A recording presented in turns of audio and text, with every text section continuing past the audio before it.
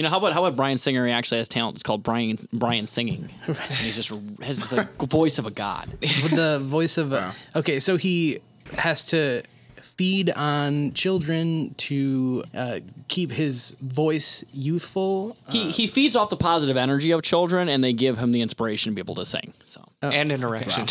It all comes together. yeah, it gives him a rectifying spirit. Oh boy. Well, we're really giving George the full cage fight experience right off the bat here. We should just call this the Bryan Singer fight podcast, because all we do is talk about Bryan Singer more than Nick Cage. Sometimes. We're just going to talk about Bryan Singer until we can get him in here and beat the shit out of him. If Nick Cage was in a band, he'd be Nick Cage the Elephant. I think our three most covered topics in order are 9/11, Bryan Singer, and then Nicolas Cage. Which, by the way, you know, when you talk about things that are connected with 9/11, we will be talking about Fred Durst Friday later on. And we will be Also, talking about lots of Oliver discussion Stone. of 9/11. Yeah, lots of discussion of 9/11 in Snowden. So Yeah. Yeah, a little bit. Definitely a little bit. Hey, of should that. I start recording?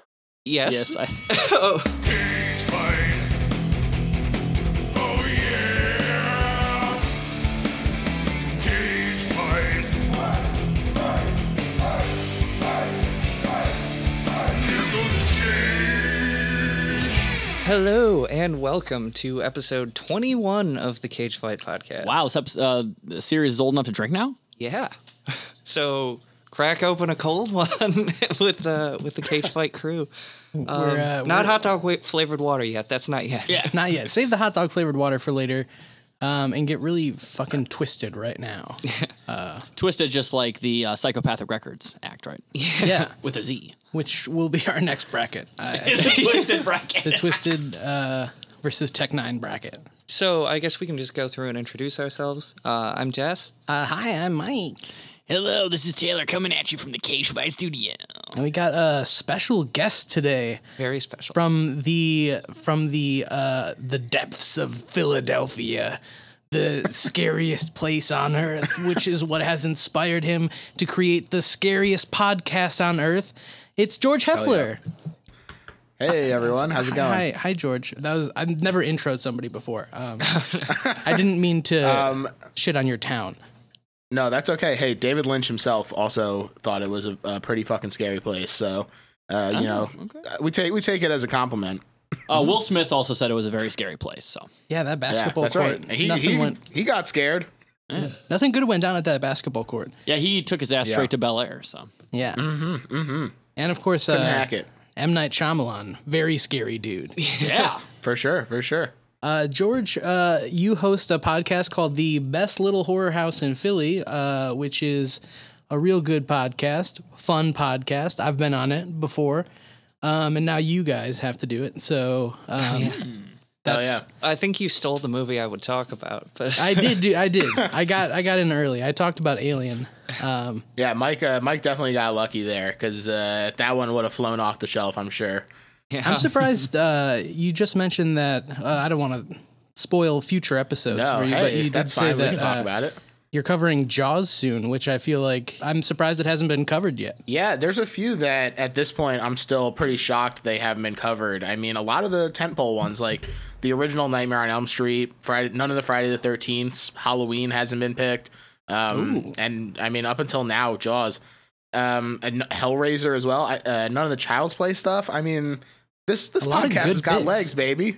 you know, and that's the thing too, especially with John Saxon passing recently. You should definitely cover the Nightmare on Elm Street series at some point. Well, so the drawback is that the concept of the show is it's the best horror movie ever made, according to our guest at least, which means that I have no control over what movie we talk about any given week because it's all up to the guest to bring their favorite, as long as it hasn't been picked already. And so for the duration of the show, I agree with them that it's the best horror movie ever made, but the actual pick is completely out of my hands. So weirdly, coincidentally, though, the episode that got released today was the Nightmare on Elm Street 7, Wes Craven's New Nightmare episode. So really coincidental timing with the unfortunate passing of John Saxon, but he's great in that one as he is in pretty much everything he's in.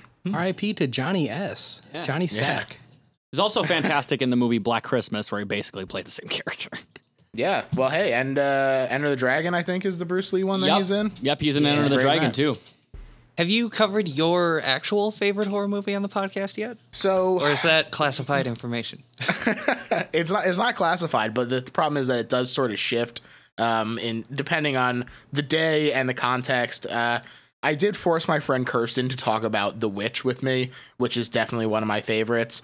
I would say probably my actual favorite is Friday the 13th Part 2, which is it's like such a weird pick that I don't think is going to get picked for a while. So at some point, I might just force someone to come on and talk about it with me. But yeah, and definitely not to denigrate your personal taste, but if any of the original 4 where he's not a zombie, Right. Part 2 is probably the one I would not choose. I'll be frankly honest. yeah, I mean, the thing is, so I love the Friday the 13th franchise. I me think it's too. the most consistent by a long shot. Absolutely. And the fact that there's only really one entry in the franchise that is an absolute stinker, for my money at least, it says something about the quality of the franchise itself. And the fact of the matter is that anyone could pick pretty much any of the Friday the 13th movies, and I wouldn't be surprised. And I think that there's something to enjoy in all of them, even the shitty ones like Jason X and Jason Takes Manhattan. Like, where else are you going to see him punch a guy's head straight off his damn body? And I will say, though, so what is the one stinker? I'm curious on your end. Oh, it's Goes to Hell for sure. Oh, really? So I was going to not say Part yeah. 5. Part 5 is by far my least favorite. I thought that was like by far the worst one. It's definitely not great. I would say it's towards the bottom for me, but I think there's enough interesting stuff going on that it's at least tolerable for me. It's probably not one I revisit as often as some of the other ones, but it's not one that I would like skip. Like I actively skip 9 when I'm marathoning. Honestly, with Goes them. to Hell, that one's my favorite because it's also got a homoerotic shaving scene. It sure So does. why It would really you does. not want to watch a movie that has a homoerotic shaving scene? More movies should have the problem that. is it's the same issue that people had with Halloween 3, and that for a lot of the movie, Jason's not in it, and it's just a real drag that it's just kind of his spirit jumping around from body to body, and we're there to see Jason doing his thing. And that's the thing, for at least for me, Halloween 3 is my favorite Halloween movie. So for me, that does do not like it, yeah. that does not The Witch denigrate here. anything for me. Oh no, I love. I mean, we reviewed Season of the Witch earlier in the show. And we all agreed that yeah. we would rather be watching Halloween 3. Hey, yeah, you're right. But I mean, Halloween 3 is good, so it's not necessarily a burn on Season of the Witch. But I don't know. I love Halloween 3. oh yeah. Yeah, I love it too. I honestly wish that it didn't have such a backlash when it came out, because I think that pretty much every Halloween movie after that, except for like maybe H2O, is pretty much garbage. Oh, so would objectively agree with that. H2O was tolerable, but Halloween 3 was the last great Halloween movie, in my opinion. Yeah. so if they had stopped including Michael Myers in it, I mean, looking at it now from outside of in the moment and not being like surprised by the fact that there was no Michael Myers in it, I think that was the right direction for them, and they kind of got locked into a shitty thing. Yeah, things got weird when he got all like supernatural and Yeah, Mustafa Akkad throwing things off. Well, and that was the same problem with the Friday the 13th series after Jason got killed off, because they had to bring him back somehow, and they turned him into a supernatural fucking zombie. Yeah, right. He at pulls least- it off better though. Oh, I agree. I will agree with that. for sure. I definitely agree with you, George, because the Friday the 13th franchise is one of those rare ones where even the shitty ones are extremely fun to watch. Whereas like watching Halloween 4 through 6 is borderline torture. So Yeah. It really is. Plus, even the remake is like pretty decent. I would say it's of the Platinum Dunes remakes, probably the best one. I need to rewatch that one. It's been a I while. would say Texas Chainsaw Massacre is probably my favorite Platinum Dunes remake. I mean, I know that's a dubious distinction, being the best Platinum Dune remake, but that was actually my favorite.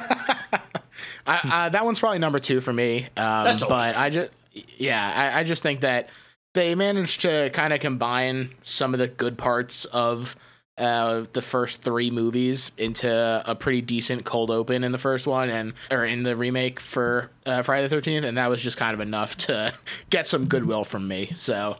And that's the thing about the Halloween 4 through 6 you were mentioning earlier. Those movies did have one of the first appearances of Danielle Harris, who later ended up being really hot.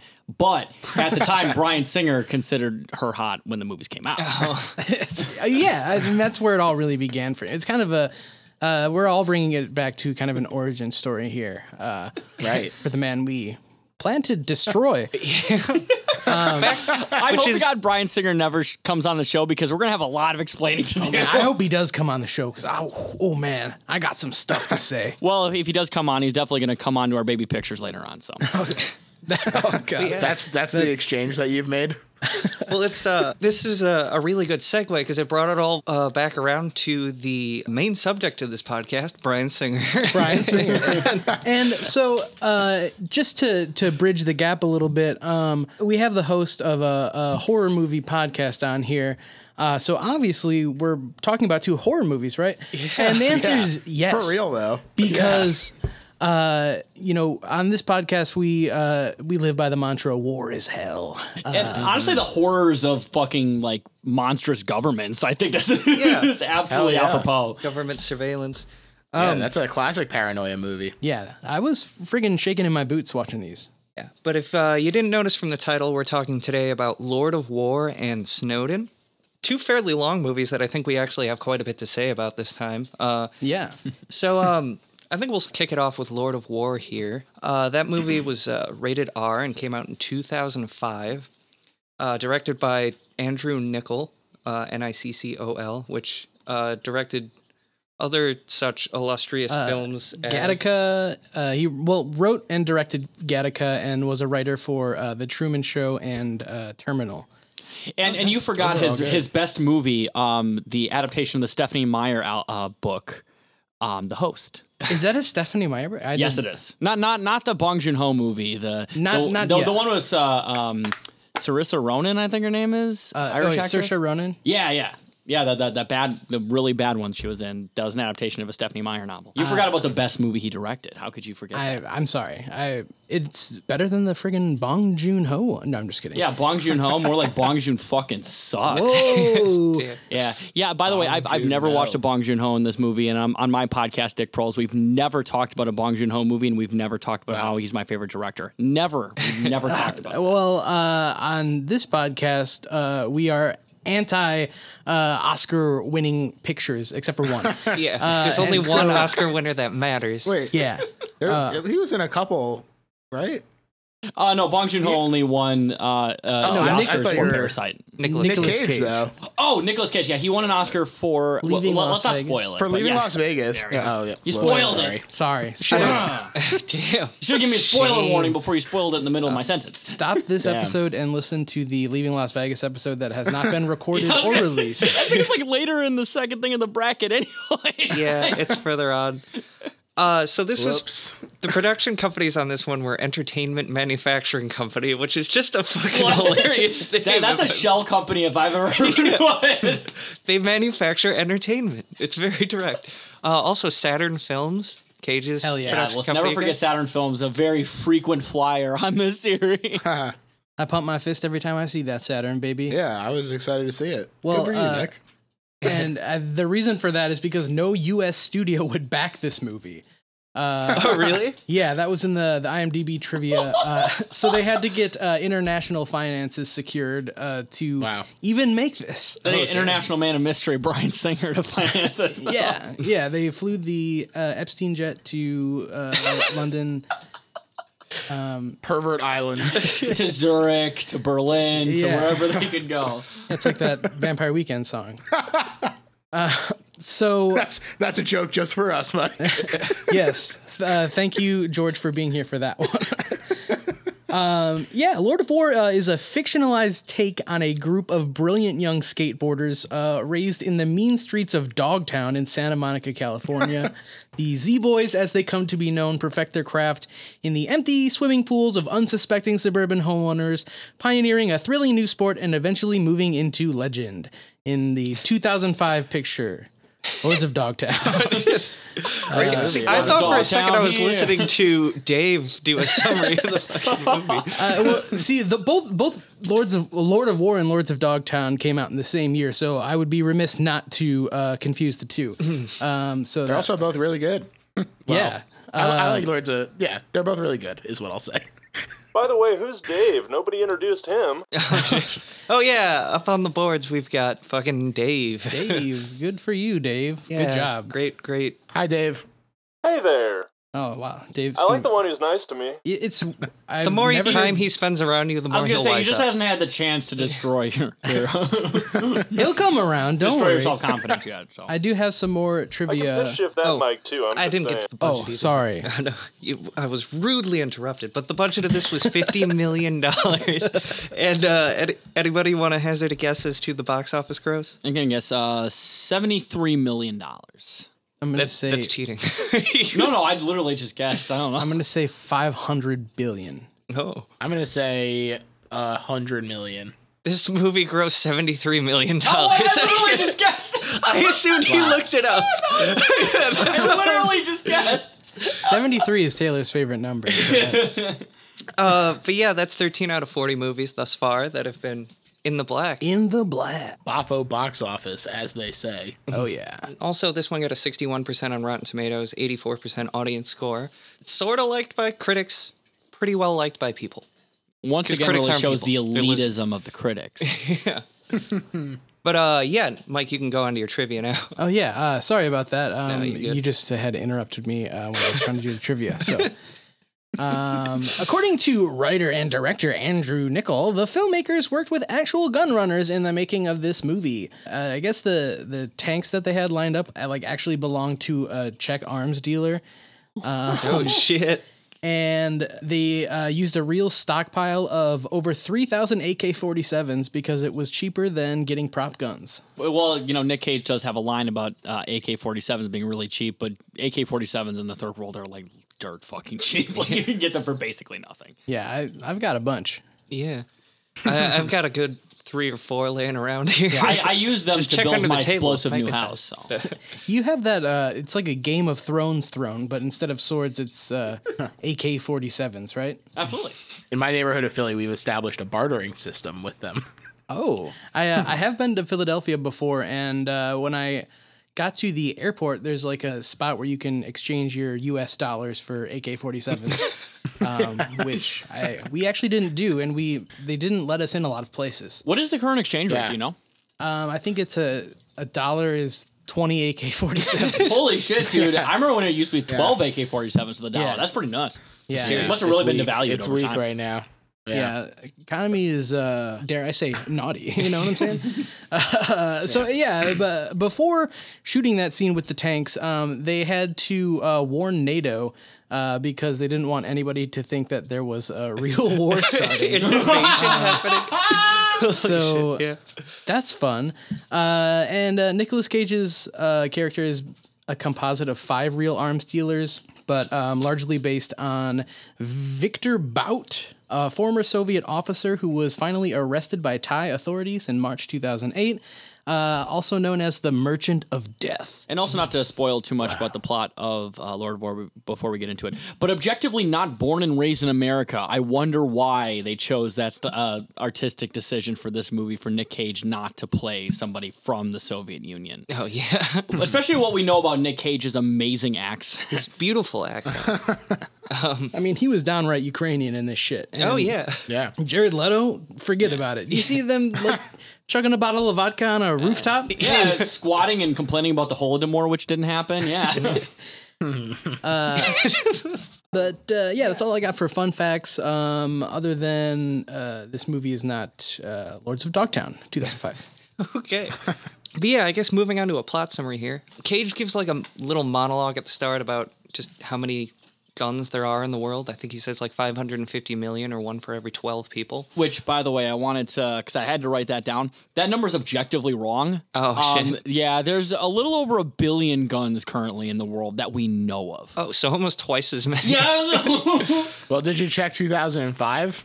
Oh yeah. I mean, there's no. I mean, I refuse to believe they've made 500 million guns in the last 15 years. Well, I have ordered a believe bunch it. since then. I'm talking about the exchange rate of AK-47s again. I mean, shit. Yeah, I mean, We got see it. the surplus.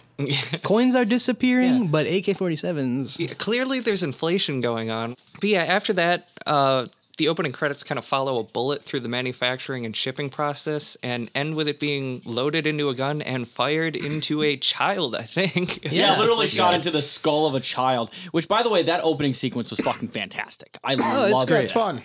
It's Probably get behind something like that. I mean, I feel like I've seen that a bunch of times, despite not having actually seen this movie.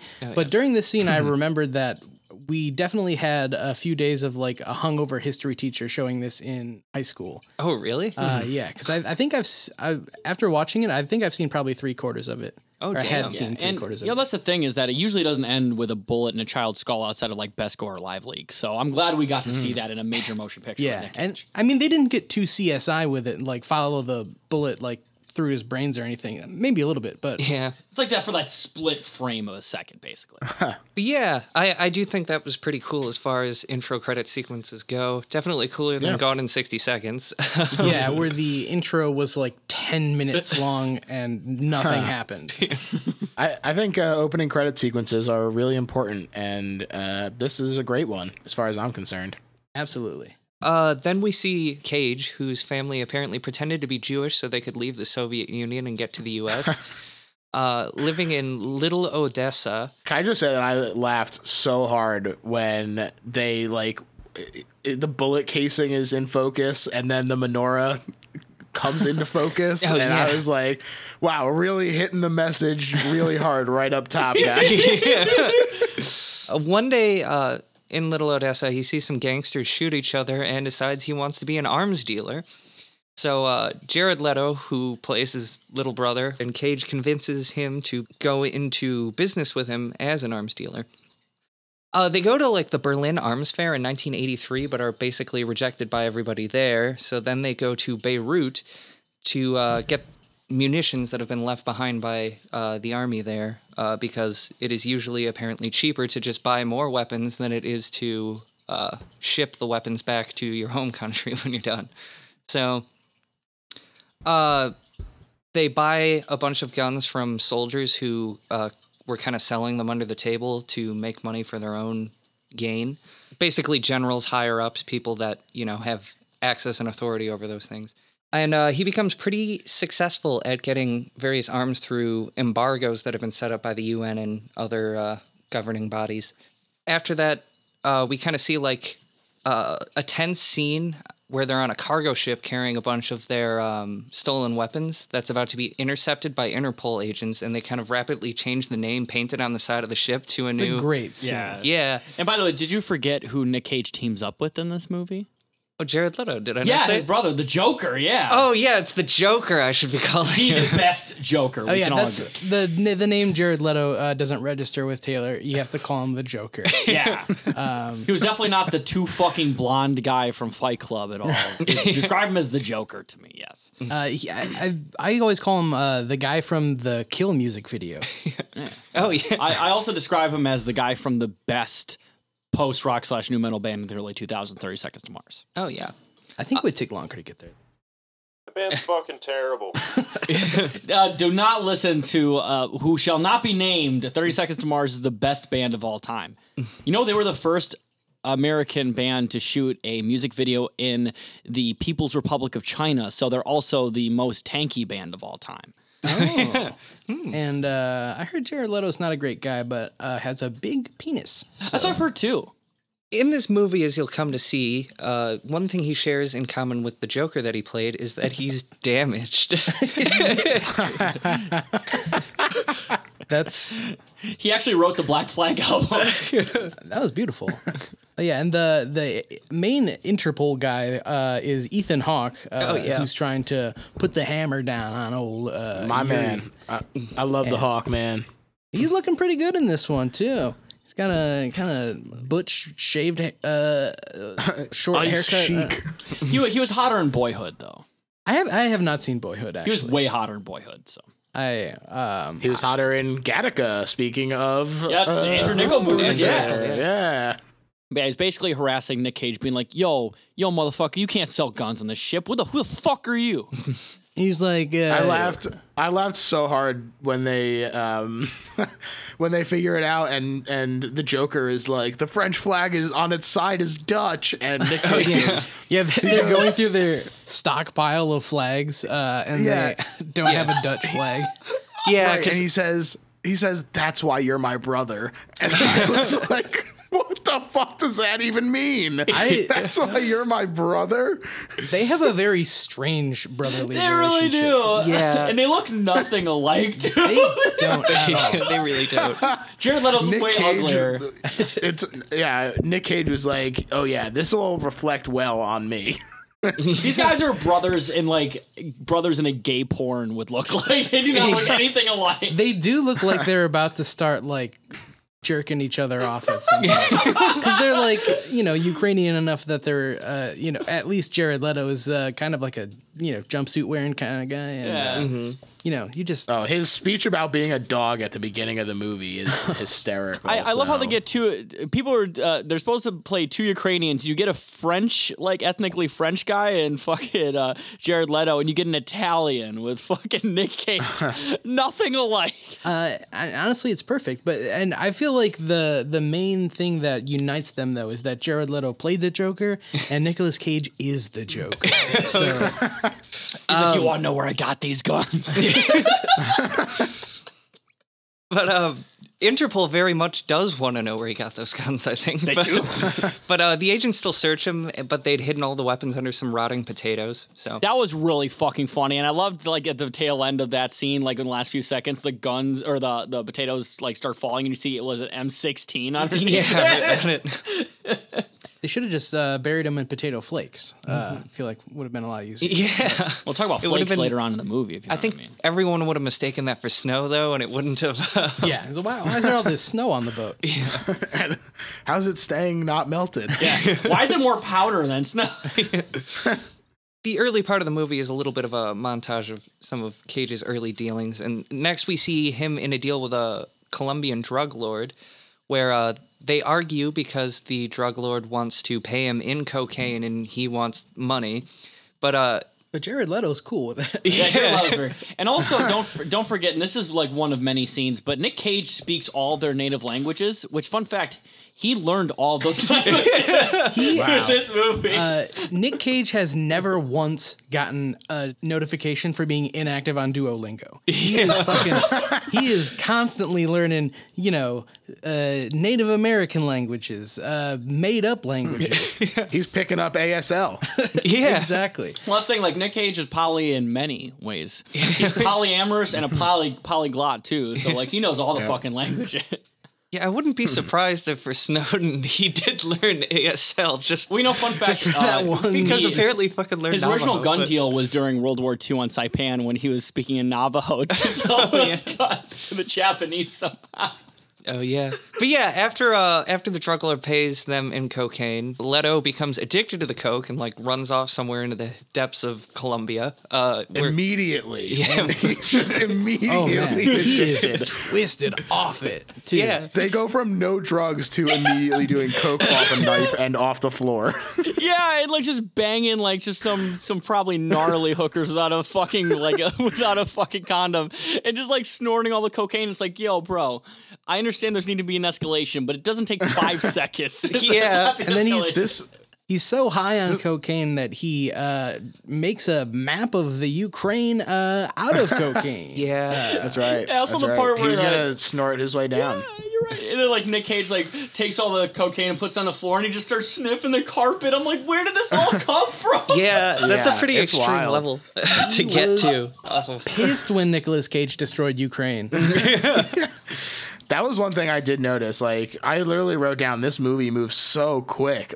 Just the pacing in it is so pedal to the metal. Yeah, it that really it's is. crazy. Yeah, especially in the early parts of the movie, they're really trying to cram Yeah. a lot into this runtime. Yeah, For sure. the opening And scene it's with still over 2 hours. yeah, the opening scene with a bullet is supposed to be just a overview of the entire film, just fucking plowing through manufacturing and then to a kid's head. You know, it's just Yeah, it's all exactly. happening. Yeah. But yeah, so Leto is severely addicted to coke after this, and Cage forces him into rehab, but gives him one last bump on the car seat before he goes, and he decides to start working alone. Pretty much immediately after this, Cage spends a shitload of money to rent out a hotel and hire a model named Ava that he's been seeing on billboard ads for a fake photo shoot, and They essentially... also grew up in the same town. They're both from Brooklyn and the same neighborhood.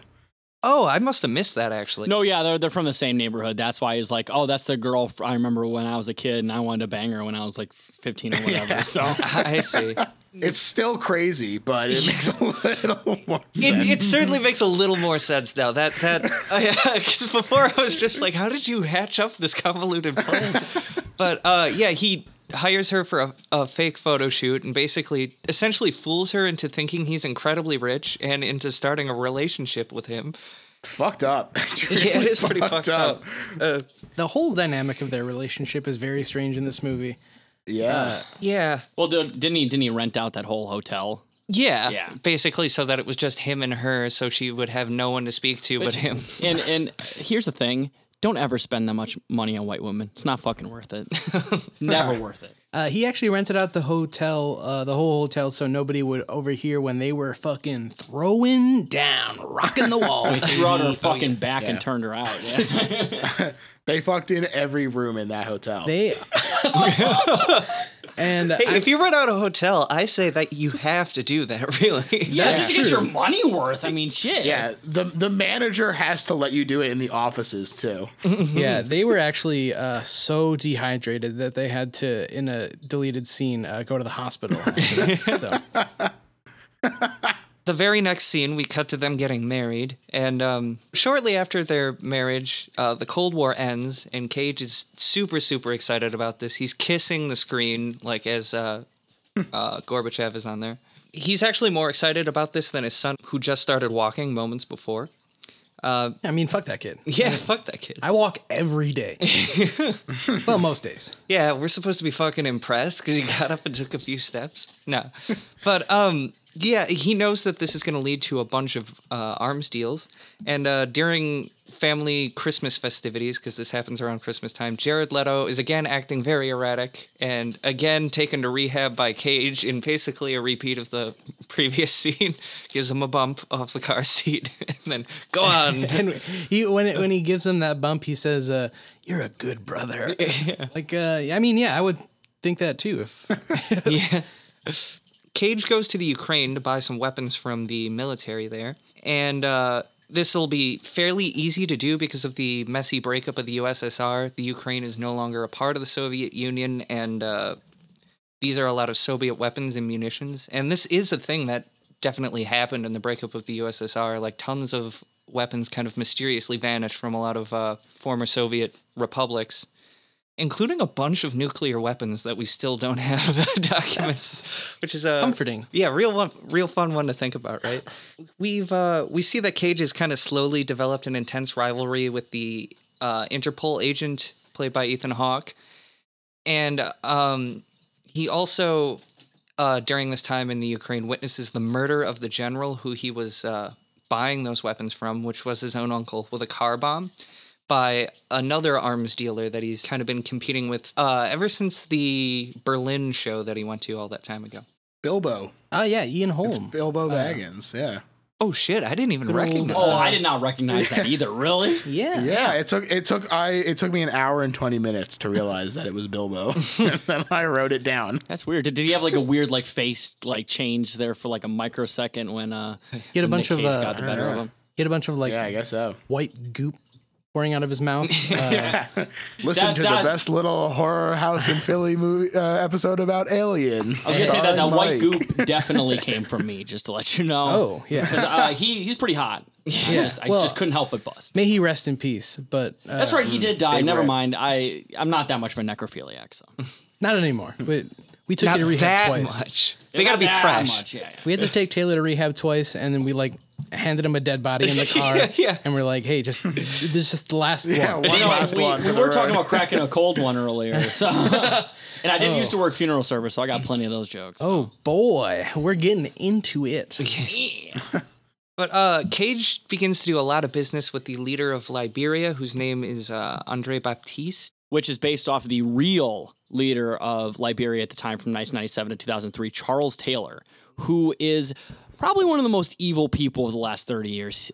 Cannibal, mass murderer, the guy who, along with the Revolutionary United Front in Sierra Leone, who were responsible for the practice of cutting off people's arms. Oh. And asking the question, long sleeve or short sleeve, which was, would you rather have your hand cut off or your entire arm cut off when they'd put your hand on the chopping block? Lovely. What's everyone's answer? Charles Taylor. What's everyone's answer?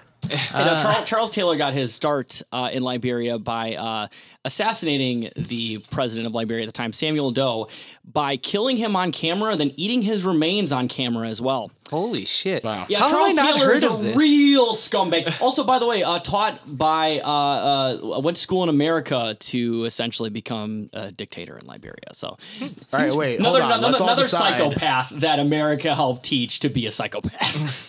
Let's all decide short sleeves or long sleeves. Would you? All right, Jess, you first. I think I'd, well... I'm gonna go if- short sleeve because then if I do get into the conflict, I could at least beat them with a little bit more of my arm. Oh, yeah. Mm-hmm. I think I'm gonna go long sleeve just because I can probably push myself up with my nubs. Yeah. I saw a video recently of a guy with his arms cut off from like the elbow down, rolling a blunt, and Wow. he does it Truly, the future is now. a lot better than I ever could. So maybe that's what I need. I saw one of those videos where a guy who was a double amputee with his arm, he was jacking himself off. Oh. He was doing a better job than I could have ever done. And check our Twitter for that link. We will put that up for you. Which that guy the show definitely notes, in the show sounded very notes. Liberian, so I think Charles Taylor had a role to play with that guy. Wow. I'm definitely a long sleeves guy. I mean, modern prosthetics are crazy, man, and I feel like you can get a little more into it with just your hands. So That's true. I'm gonna go long sleeves. But yeah, like I said, definitely check out Charles Taylor's SoundCloud when he gets out of the Hagues. So I know you said all that stuff about him, but he could not seem like more of a chill dude in my opinion. yeah, he's a really So- cool guy. That's saying he's really good with the ladies, and he actually helped Nick Cage get a couple ladies while he was in Liberia. Yeah. Are you talking about the Portishead threesome? Oh, yeah. I'll get to that in just a second. Okay, sorry, I'm jumping the gun here. Cage is pretty scared of Baptiste and his son, who both seem really erratic and willing to kill anyone on a moment's notice. You just heard the person that it's Like, based really on. erotic. Yeah, and quite erotic, because in a weird little scene, Baptiste's son gives Cage a room with two women in Liberia who try to sleep with him as Portishead plays. What's the name of that song? I think it's on Dummy, right? It's definitely on Dummy, yeah. Because I haven't Also- listened to any other Portishead album. And also, Nick Cage does have a lot of monologuing in this movie. He's like the narrator of this film, and he does a fantastic job. But during that scene, he says, "Oh, I had my own little Iman and Naomi," and I'm like, "Are those the only two beautiful black women you can like say in the top of your head to be like, oh, that's what these women?" And they look nothing like Iman or Naomi, Yeah. or Naomi Campbell, by the way, look nothing alike. Let's see. Talk about some racism from Nick Cage here, thinking all black people look the same. Yeah. All right, now we're gonna go in a circle. Everybody name two black women. So back home, Jared Leto talks to Cage about how what he's doing is like very morally wrong, and how Cage's wife doesn't know anything about it. Yeah, of course, the wife doesn't know anything about it. Pff, whatever. Women always know. Yeah, she did the classic Godfather move where she was like, I just don't want to know anything about it. Like, don't Yeah. involve me. Just there's a few scenes where she's just like covering her ears and screaming. La la la la. La la la, I don't hear you, la la. I mean, he doesn't want to implicate her in anything, so Jared Leto still seems to be addicted to coke because he's still got kind of the same thing going on. And I mean, but nobody suggests that maybe he's just like that, you know? Maybe he's just like that. Yeah, maybe that's just how he is. Maybe that's his personality. Yeah, I mean, And sending him to rehab is just costing you needless money. So shortly after this, on his next arms deal, where he's flying into Liberia on an airplane that he owns now, because I should mention at this point that he's gotten successful enough that he is, in his words, richer than he was pretending to be when he got Ava to marry him. Yeah, dude, he's got like a fucking amazing penthouse and shit like that. Can fucking buy like a cargo plane and shit like that. Yeah, like, I think he's loaded. Yeah, he's totally loaded. I think he said he owns like 10 cargo planes or something at this point. But yeah, do you believe him though? Because I mean, if you look, his mansion kind of looks like a cardboard cutout.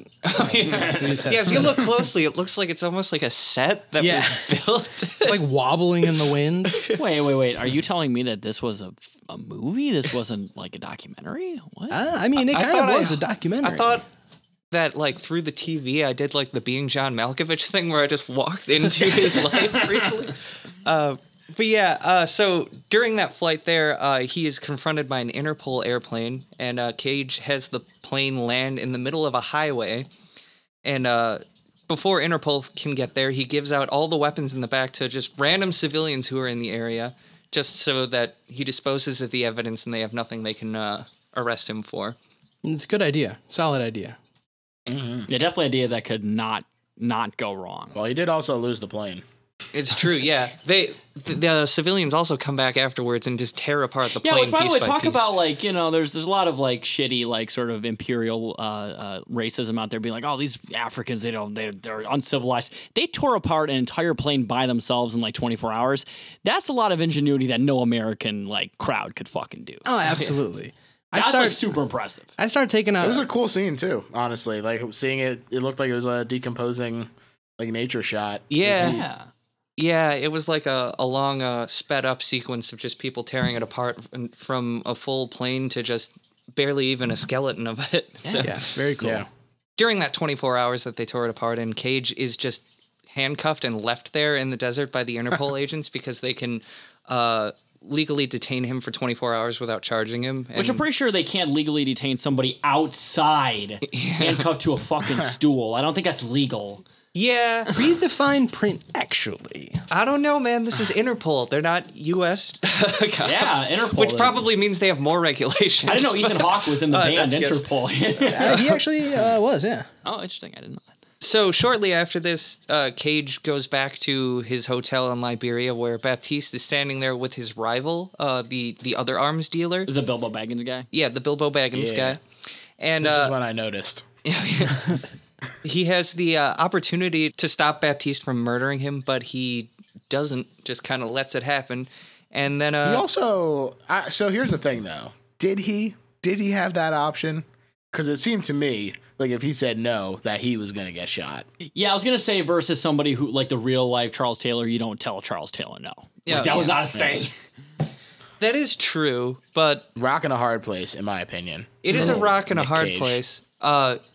But that doesn't stop him from going on a guilty drug binge afterwards. Yeah, by the way, snorting That's true. cocaine combined with gunpowder. Oh yeah, That shit Yeah. will get What was you it? What did he call wrecked. it? it was like the brown or something. Or- I think it was called. I think that was literally what it was called. In the Yeah. movie. Yeah, I think it was Brown. Good scene. I like that scene too when he's like drunk and Oh, wandering yeah. around. in the middle of that drunk wandering, when two soldiers come up and he says like "fuck Baptiste," and one of them tries to shoot him, but the gun doesn't work, and he's like, "Hold on, just." Something must be wrong with the firing pin, and he's like trying to help him with his gun. A true to kill salesman. Him. Yeah, like, Consummate, I mean, consummate talk about salesman. that could have been the death of a salesman. Arthur Miller, eat your heart out. And then the hyenas come up too, and I was like, oh man, here we go. They're going for some kind of symbolism here. So Interpol, while Cage is away, tells Ava that he's an illegal arms dealer. Ethan Hawke does it personally, and What a when snitch. Total snitch. yeah, can't The even tattletale fucking bitch. It's like, oh, I'm going to tell your wife. I want to stop illegal arms trafficking. Ooh, maybe your I wife want to has a save conscience. child soldiers. Yeah. You don't even do 1% of what Saudi Arabia does, but I'm going to take you down anyway. But yeah, when Cage gets home, she confronts him about it and demands that that he stops, saying that she's failed at everything she's ever done, but she will not fail at being a person. Which cool.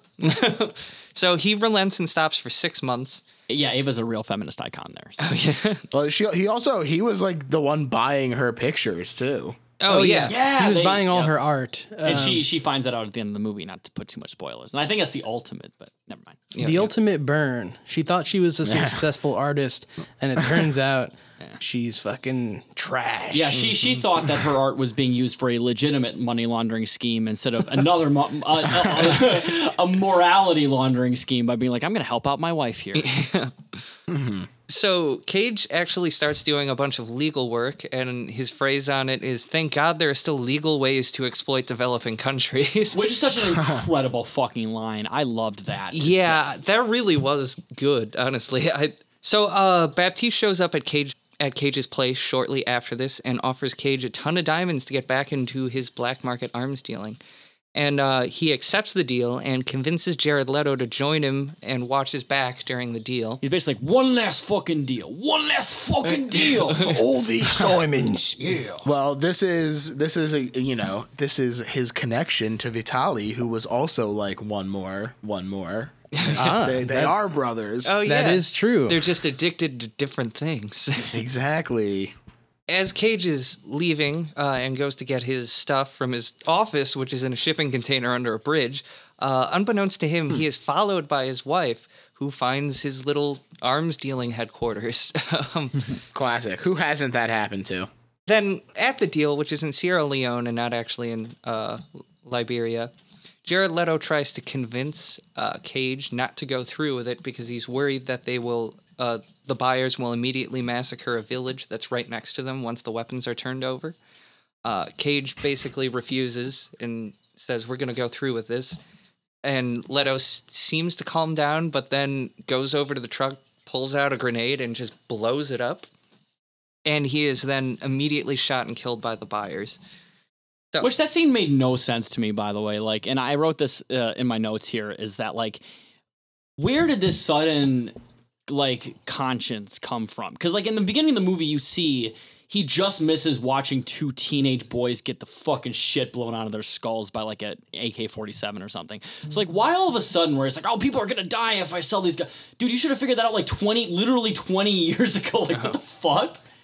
well, I think that was actually... It was weird, especially after his speech at the beginning about being a dog that just wants to fucking fight and kill weaker dogs. And it's like, all right, I guess in rehab they had you a nice little character arc. Yeah. This dog just got neutered. Yeah, I think that was supposed to be a lot of the point of like the scenes with Leto showing where he was all messed up and on coke constantly and stuff like that, was he was dealing Right, with the a lot of coping regret. mechanism. Yeah, guilty conscience. Which, if he did really have that much of a guilty conscience, why would he even fucking go to Liberia / Sierra Leone in the first place? Why wouldn't he just stay the fuck home? To Like, take it just- care of his brother. Exactly. Like his brother couldn't have taken care of himself in the last 15 years. He was successfully doing this shit by himself. It's about family. It's about family. I live my life a quarter AK-47 at a time, baby. That's right. Hey, That's right. I'm getting my family and my deals over here. That's the line. We're from Ukraine over here. Yeah, I'm gonna get a Stromboli and a Kiev. So Cage goes through with the sale. And after the sale, Cage returns home and is basically immediately apprehended by the ATF. It turns out that Ava turned him in after she found that shipping container with all of his shit. And while he's being confronted by Agent Ethan Hawke, Cage tells him that he knows he won't go to court because the U.S. government needs people like him to supply its allies with guns in a way where the government has plausible deniability about what is going on. Which I feel like is objectively true. It is objectively true. Yeah, and not what Ethan Hawke wanted to hear, but he's not willing to let it get through to him. Mm-hmm.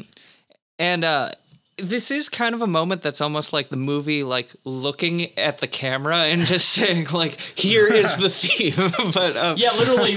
In Nick case you have Cage- missed it. Nick Cage breaks the fourth wall at the very beginning and the very end. Yeah. Literally staring at the Yeah, camera. it's like telling that you. turns into The Big Short.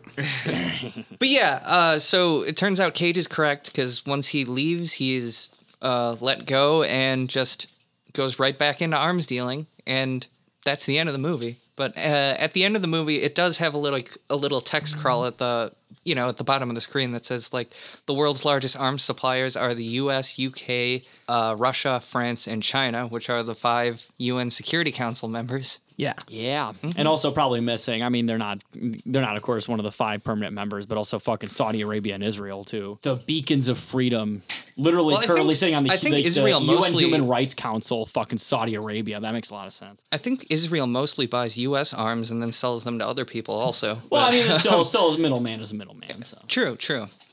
You better stop. Hey, what's that sound? Everybody look, whoa. But yeah, that's the whole plot. Thoughts on this, everybody? I fucking loved this movie. I thought it was absolutely fantastic. I was riveted throughout every minute. Definitely, I would say it's probably my single favorite Nick Cage experience so far, just because even though I, may have loved Raising Arizona more, it was the only one of these films that I'd seen for the first time on the show that I genuinely fucking loved. Like in every single way. It was good in a good way. I enjoyed it. It's not perfect. Would I recommend it to my fellow patriots? I don't know. But Oh my god. it could have been a lot worse. A lot less sexy than Zandali, but solid flick. And that's the thing, you don't have to agree with Nick Cage in this movie to be a patriot. So George? So here's the thing. I like having Nick Cage narrate a whole movie to me. I think that's fun.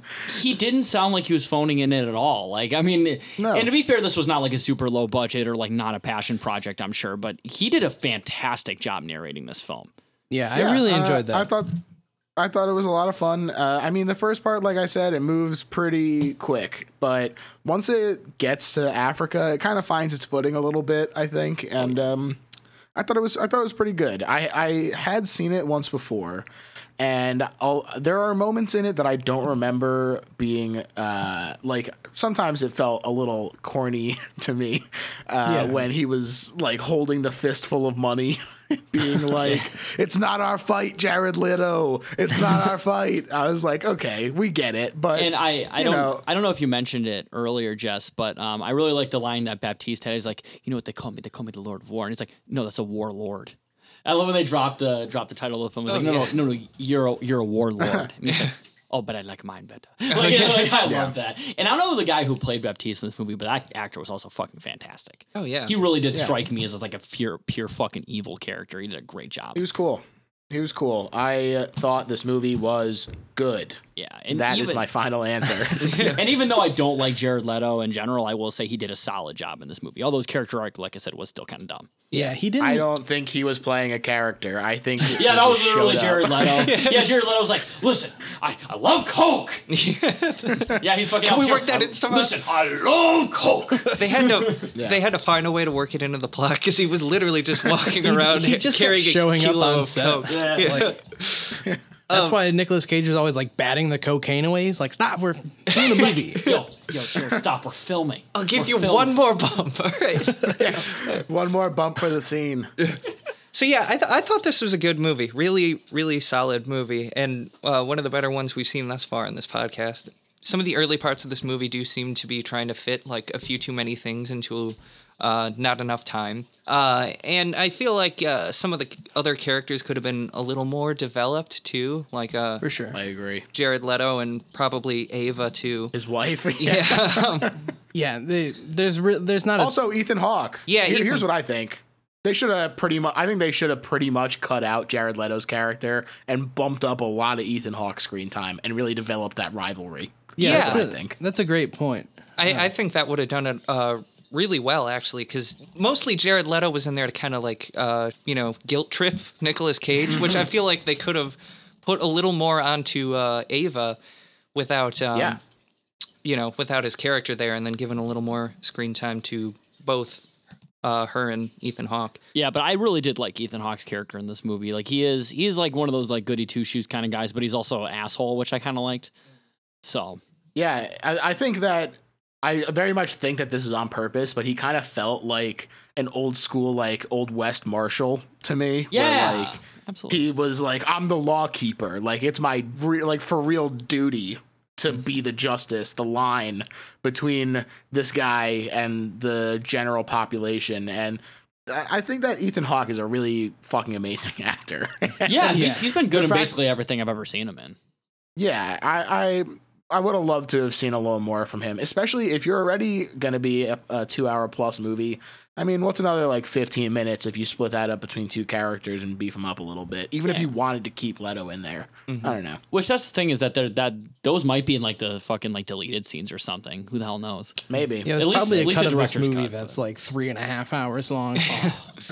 But yeah, that's kind of my thought about the movie. It's a good movie, pretty good message. Also, there are a lot of lines that can slip by you if you're not paying close attention about like basically U.S. governmental actions that flood the world arms market that I think are kind of cool. But yeah, solid flick. And yeah, one more thing on my end. The main guy at this movie is based on Victor Bouts, which I don't know if I'm quite saying his name, but like a bout, like a fight. He's always fighting for equality of gun sales in the world. But in real life, he did not end up continuing to be an illicit gun seller. He has been in prison for like 15 years in America. So he did not have nearly as magnanimous of an end as Nick Cage. Yeah. You better stop. Need him. It says. If you're wondering soundtrack why in this Mike movie. keeps singing that, it's because it was in the opening credits, and was it in the end credits too? Or That should have been. I don't know. I think it was just the opening. Yeah, but hey, I'll never say no to Little Buffalo Springfield. Yeah, give me that buffalo. Use every part of the buffalo. That's what they say. Do you have any amazing Amazon reviews? I got some good Amazon reviews from this flick. The first one I grabbed was from a guy named Bruce Winning. So he's right on the money. Hell yeah. We were talking about Charlie Sheen on other episodes. Bruce Winning. He wrote a got that review tiger called blood. "The Toys of Violence," and he writes, "The technical quality is theater standards. I especially like the 5.1 surround sound. The action and violence is typical, which is very good for me every time. I am always mentioning the shooting, but this one is about the tools for shooting. I also don't classify this movie as war. Like I said, I classify it as action, violence. I would classify it as documentary, but like I said, in my spreadsheet, it was just action, violence. And I am thusly grateful to Amazon Prime Video." Okay. You know what? It's still ringing endorsement, so I won't shit on the review too much. Bruce Winning? Yeah, he is. Yeah, he's totally winning. A winning review. I love the violence genre. Also, please tell me that was like a 1 out of 5 star review. That was a 5 out of 5, baby. Okay, fair enough. Okay. Bruce loves this shit. I got a review from Amazon customer called Kinda Sad. And they write, "Because this was the old Nicolas Cage style of movie, the kind before he started his current run of awful dreck. The kind that was good. It made me miss those days. In any event, this was a terrific movie with a good cast and a better script. Harsh. It was well worth watching." Awful Drek? No. There's never been a bad Nick Cage movie. How are you We've gonna- objectively proven that throughout this entire series. Yeah, how are you going to insult things like Outcast and The Runner and and Arsenal. 211. Yeah, Looking Glass. He's been And in Pay the Ghost. Yeah. Come on.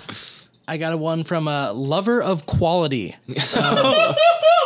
That's a fucking wonderful name. Well, let's see if this is a positive or negative review. Oh, you're going to love this one. They wrote a review called Great Awareness, in which they said, "I am a analytical thinker and love movies like this that force people to pay attention to the actual events affect us. Hopefully seeing this will help people engage more to change this. Also, entertaining movie." I think, I don't know, in the Season of the Witch episode, I think you said that one of the reviews there was one of the most fedora-wearing reviews ever. I think that may have taken the cake there a little bit. Hey, sometimes you got to put a fedorical on top of that analytical thinking brain, baby. I got a review from Gregorio. This is a ACR all caps review. He wrote "Good life narrative. Moved well from subject to situations. Identify with theme." This was actually my pseudonym. That, Okay, so how well do you identify with the theme of being a fucking arms trafficker? Was this review made by Victor Bout while he was in prison? I'm not at liberty to discuss that on the air. Oh, okay, fair enough. I got a review from WMF who says, not a good flick at all. Horrible flick that can't decide what it is. Comedy, drama, what? Don't waste our money. So that's... Did he spell like hour like H-O-U-R? Nope, the other one. Okay, so I wish he would have said, don't waste hour of money. 2 hours of money. 2 hours of money. Which would cost $3.99 on Amazon Prime. He's getting paid $2 an hour at work. Time is money, they say. Yeah. I have another all caps review from Observer The. Well, what are these great observations from the? Well, they titled their review, "One of the Worst I Ever Purchased." No! I'm sorry, purchased. And Observer thus says, very dull movie, uninteresting characters and a plotless muck of insipid political propagandistic drivel. Save your money. Now, talk about Fedora reviews. That was a Fedora review. True. He pulled out a thesaurus at the end there. Yeah, goddamn, dude. He's I'm very smart. Yeah, he dropped an insipid. Good grief. Fucking drop them fucking bars, dude. Seriously. And I Not have those bars of soap, though. I have one last review from Mac10 ODB Woo, Whoa.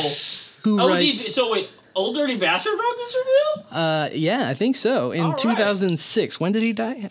2002, I think. Oh, I thought it was 4. So he wrote this could've been review his from the ghost. grave. So This Yeah, is a postmortem could've been his review. And, you know, ghosts have all the time in the world to waste, so they don't care what the fuck they watch. I think it was a posthumous review. And what Mac10 ODB Woo says is, well, what can I say about this movie that does not include curse words? First off, Jared Leto. Horrible. He was in Requiem for a Dream, so you figure he knows how to act like he's high. But he just spits cliched lies and falls into Christmas trees. Cage was even worse because no one kills him, which leads to an even longer set of monologues. If you can put up with Cage trying to be Ben Stein for what feels like a lifetime, I would suggest you buy this movie. P.S. Near the end, Cage blabs more facts about gun sales than you thought ever existed. Which, here's the thing, if you want to see Nick Cage die in movies, just listen to like half the episodes of Cage Fight. He dies like half those movies. Watch Deadfall. He dies halfway into it, and then it stops being good. So. Also, I do want to win Nick Cage's money, so I would be fine with him being Ben Stein. Exactly. I mean, is there a problem with acting like Ben Stein? This reviewer is... they pulled that Ben Stein reference out of I don't know where. So they obviously have... They were just currently watching it. They were just they just had Win Ben Stein's money on, and they were like, he's acting like Ben Stein over here. Yeah. He had just finished watching the beginning of Ferris Bueller, and he's like, that's the reference I'm gonna fucking do. Yeah, sometimes when I watch like a little bit of Family Feud before a movie, I'm like, Tom Cruise was fucking Steve Harvey that whole time. Yeah, that's all the Amazon reviews I have for that one. A lot of people were mad about it, and a lot of people say it's Nicolas Cage's best work. Oh, yeah. Oh, Truly, so fucking a funny. balance.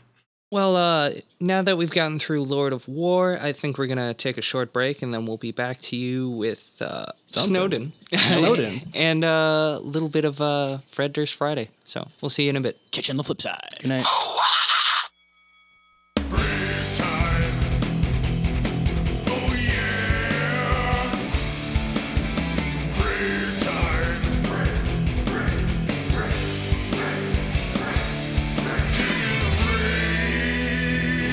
Welcome back, everybody.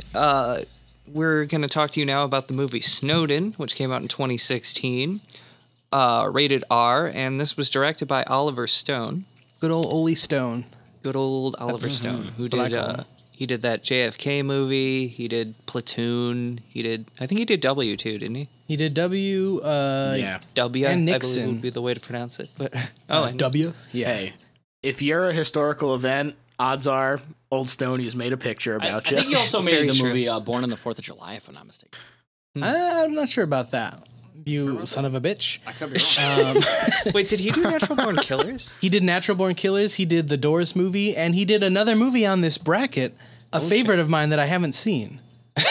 Mike, I regret to inform you that you are wrong, and he did in fact direct Born on the 4th of Yeah, July. I just looked it up. You fucking I thought liar. Bruce Springsteen directed that shit. It's possible. It's very possible. But He produced it behind the scenes. oh well, fuck him. He made World Trade Center, which is a very important movie in this bracket. Oh my God, he did And make that. apparently, Nicolas Cage's role in this movie was done as a favor to him. I guess for making him a super cool firefighter or something. Give him that stolen valor. But yeah, this the production companies for this one were Endgame Entertainment, Vendian Entertainment, and Kraut Pack Entertainment. Fuck. Whoa, like a slur for German pack. What's going on here? Yeah, I think. It's like they like krautrock. Yeah. So this movie had a runtime of 134 minutes and a budget of $40 million. Can y'all guess the gross on this one? I'm gonna say $13 million. I'm gonna say No, it made way more than that. $1,300 million. Damn. I'm gonna say 75 million. Everybody's pretty far off on this one. 37.3 million. So Wow. just barely in the red. Fuck you. I was pretty close. Yeah, Rotten Tomatoes 61% on from the critics, 70% from the audience. So Now, also, Lord of War got 61%. So these are both critically matched movies. Yeah, and Shit, 3% from my conservative uncle. So Yeah. I know we already stopped talking about the other movie, but I did want to just say that it reminded me of War Dogs a lot, and that movie is also fun if you liked Lord of War. Check that out too. Lords of Dogtown War. What? yeah, that's like the bridge between the two. Yeah, that's the connection point. That's my favorite trilogy. is those three.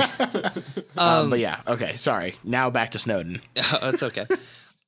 So this movie actually had a lot less Cage than we were expecting. It's actually, I think, the least actual presence of Cage since Sunny.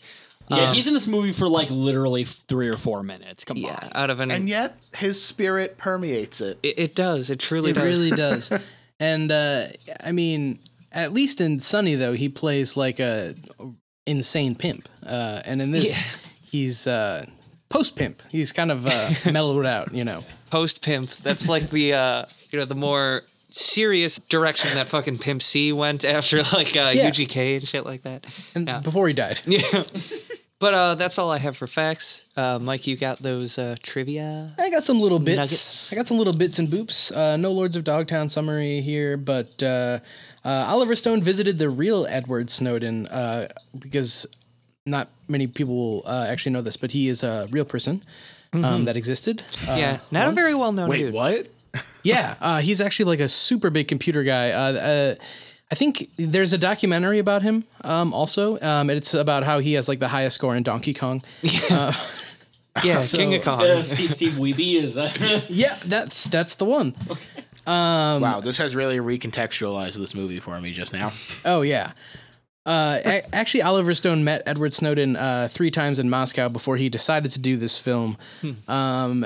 And Edward Snowden was reluctant about having a movie made about him because he's like, oh, you know, nobody wants a movie made about him, especially, you know, when the whole point of my thing is I don't want my shit on display.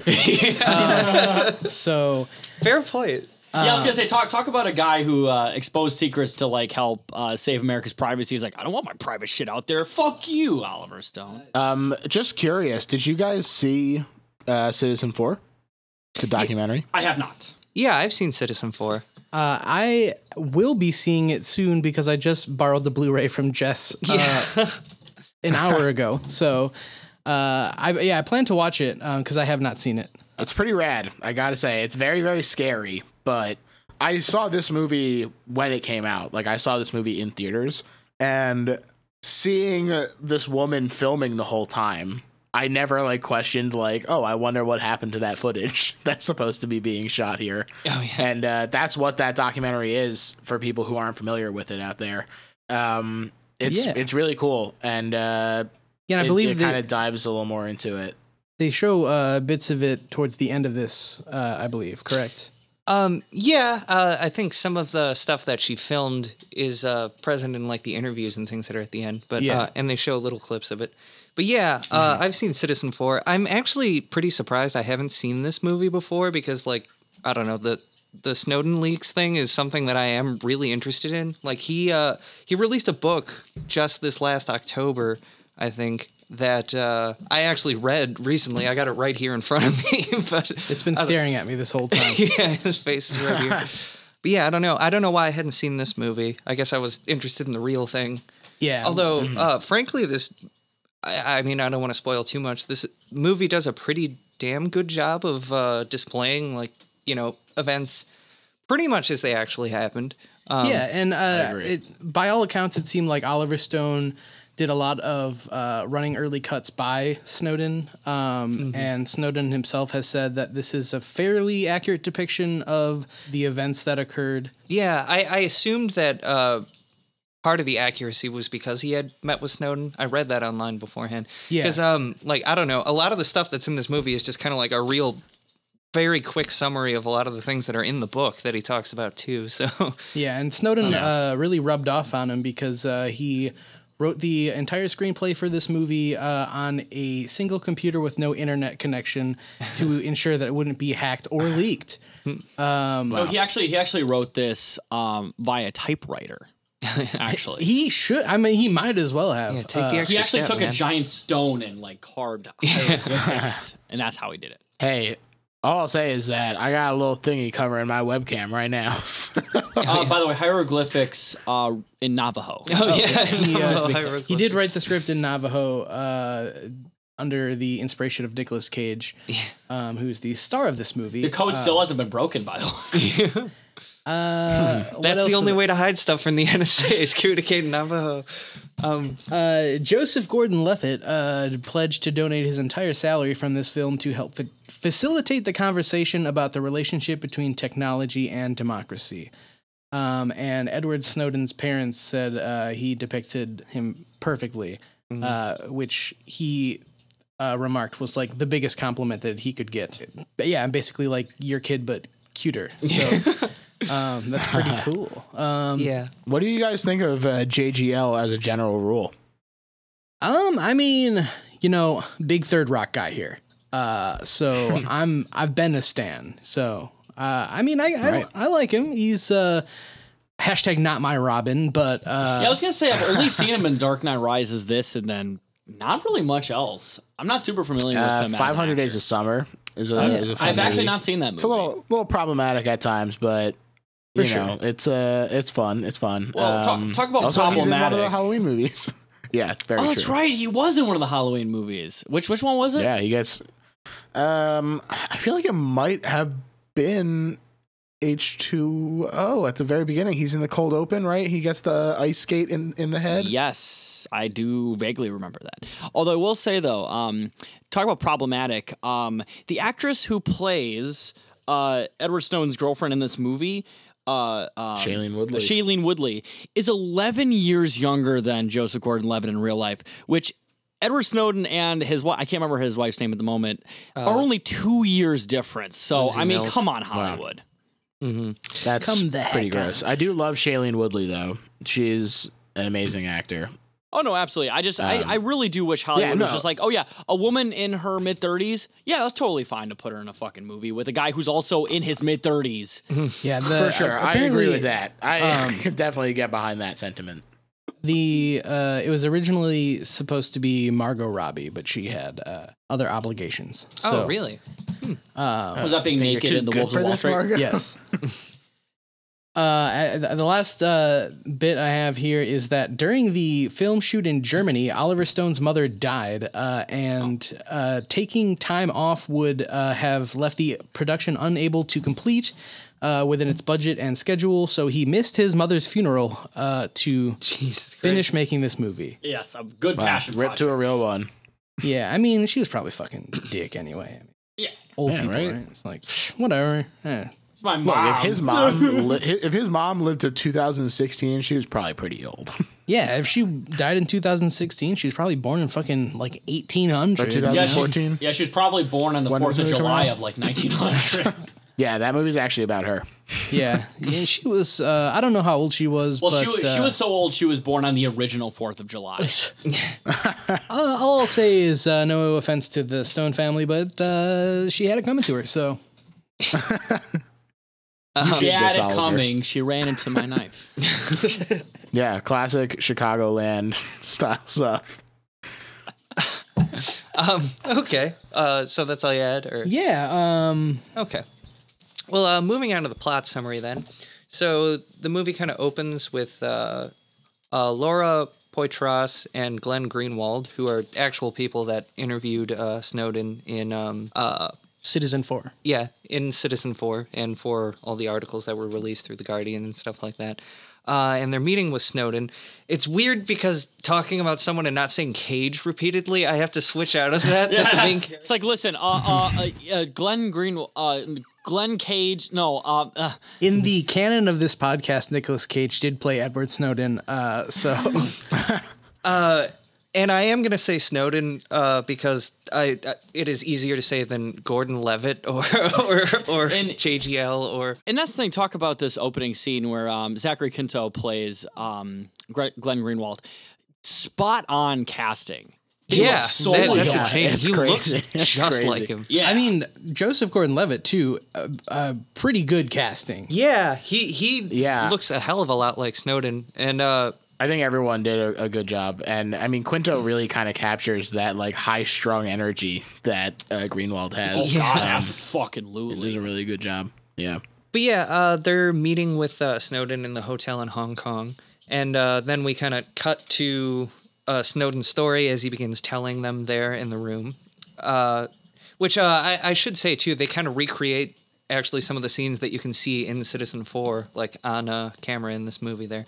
But as he begins the interview there, we cut to Snowden in his army boot camp training where he's discharged during basic because of his broken legs. He then applies and is hired to work as a programmer for the CIA.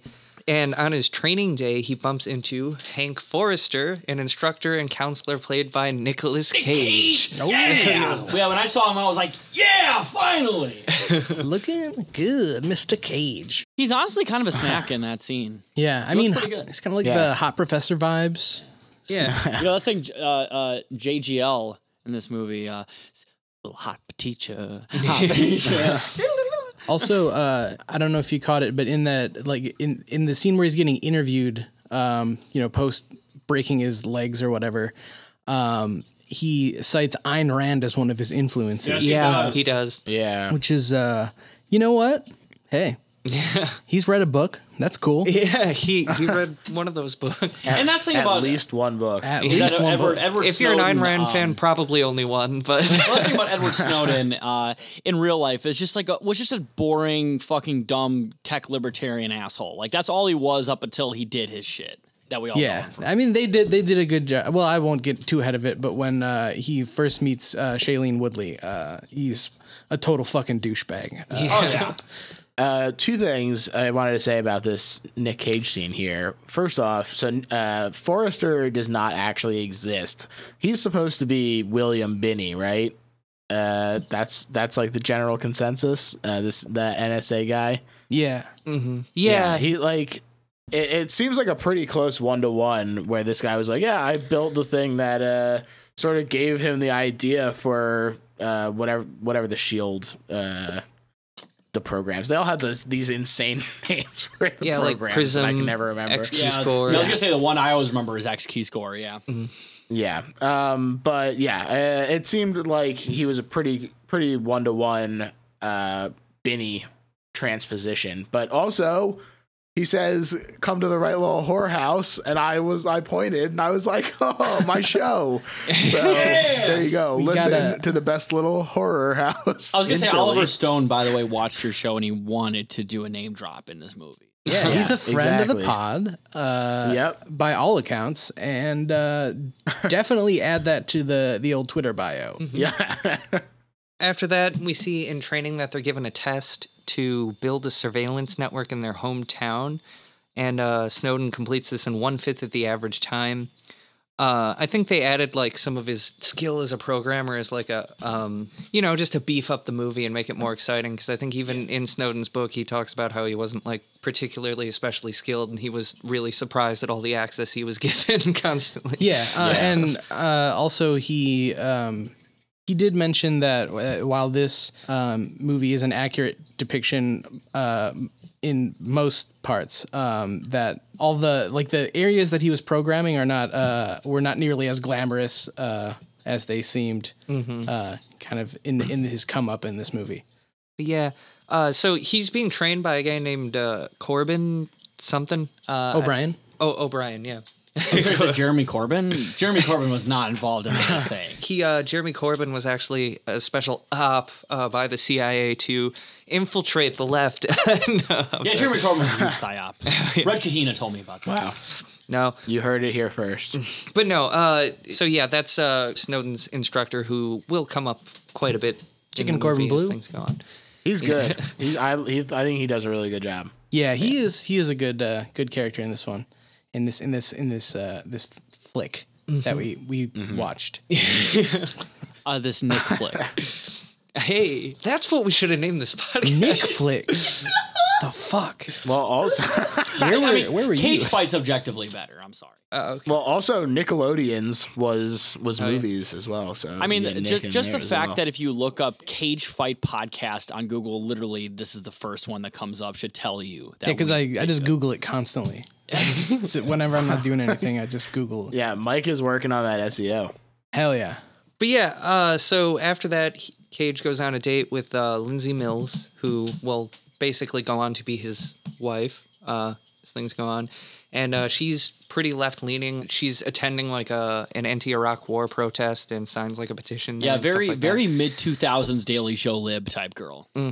Those girls usually Yeah. put out the best. Let's be honest. Yeah, and that's why he's like, even though your freaking kiss tastes like liberal, I'll fucking smash, bro. I don't care. Yeah, he's- Edward Snowden. Like, I don't understand what this fucking woman sees in this guy. He is an insufferable prick throughout Yeah. the vast majority of this movie. To her, he is such a piece of shit to her. Yeah, the whole thing where she's like, I'll win you over with my kisses, basically. Like, Yeah. how about maybe find someone else? I don't know. Yeah, I don't know. would. How about you find personally, someone with a but- more fully formed personality and is more open with their emotions? Yeah, I understand that the romance plot line like has to be there because they needed someone to like bounce his paranoia off of, but I just didn't really like that was the weakest link for me is No, this and romance plot line. the romance I was. guarantee you, yeah, Edward yeah. Snowden, even though I don't know his personal romantic life, I bet you he was less of a piece of shit to Lindsay Mills in real life. Oh yeah, I think they really played that up maybe he was trying to hide his earlier conservatism, but he says that most of his at that time when he signed up, he was just kind of having lived in Northern Virginia, where basically everyone works for the government, and seeing 9/11, he'd kind of it flared up his patriotism a bit, and he wanted to serve his country somehow. But I don't know if he was going around saying your kiss tastes like liberal. Yeah, doing like some dumb Fox News. He did Yeah. say, though, he is on the record as saying that he hates the lamestream media. So Oh, Hey, he's not wrong. He had, Yeah, he had exactly. some pretty good hot takes about feminazis too, oh God. I hadn't and heard. also the war on Christmas a lot. he hates that men don't get maternity leave or as much as they should. So that's a big thing for him. So I mean, men getting maternity leave. I mean, I didn't know Fox News was such a big fan of men being able to transition. Hey, cum makes babies, and they know that. Oh And yeah. they love it. They love cum. But so the next scene, Snowden is meeting with Cage again, and he kind of describes for him a program that he wrote for the NSA, but how it didn't get used, but they replaced it with a program based off of it, only it removed all filters from the data that it collected and just intercepts all data. And that cost like $4 billion or something like that to develop. And this is the first Snowden is hearing about it. I hope you enjoy that scene with Cage because that's the last you're going to see him for pretty much the entire runtime of the movie. He comes back with one little thing at the end, but yeah, that's the extent of Nicolas Cage in this movie. So then in the next scene, we kind of learn just briefly a little bit about like programs like X-Keyscore, Prism, and other CIA, NSA programs. Like particularly X-Keyscore is the one they go into, which is a search engine that basically allows them to search any data that is transmitted wirelessly or through the internet, just using a couple keywords to find things. And during his assignment for the CIA in Geneva, he and his superiors used some of this data gathered through these means against the family of a Saudi financier to influence him into getting drunk and driving so that they can use the DUI as leverage into forcing him to work with them as an informant. Tim Oliphant, killing it. Oh, yeah. He's a great scumbag. Yeah, he did play a really good scumbag in this movie, I'll say that. Wasn't he in recognize Gone him. in 60 Seconds? I believe He was in was. something that we were just talking about, but I don't recall. He was in something that we just watched, but I am drawing a blank. No, yeah, it is Gone in 60 Seconds. He's one of the cops. Oh, yeah. Yeah, he's the cop with the other guy. Yeah, those are the two things he plays: are scumbags. And Yeah, he's a really good Some might say- scumbag. Like, yeah, some might say one and the same. Yeah. I mean, he's a friggin' handsome scumbag if I've ever seen one. Yeah. Hey, Deadwood, that's a great fucking show.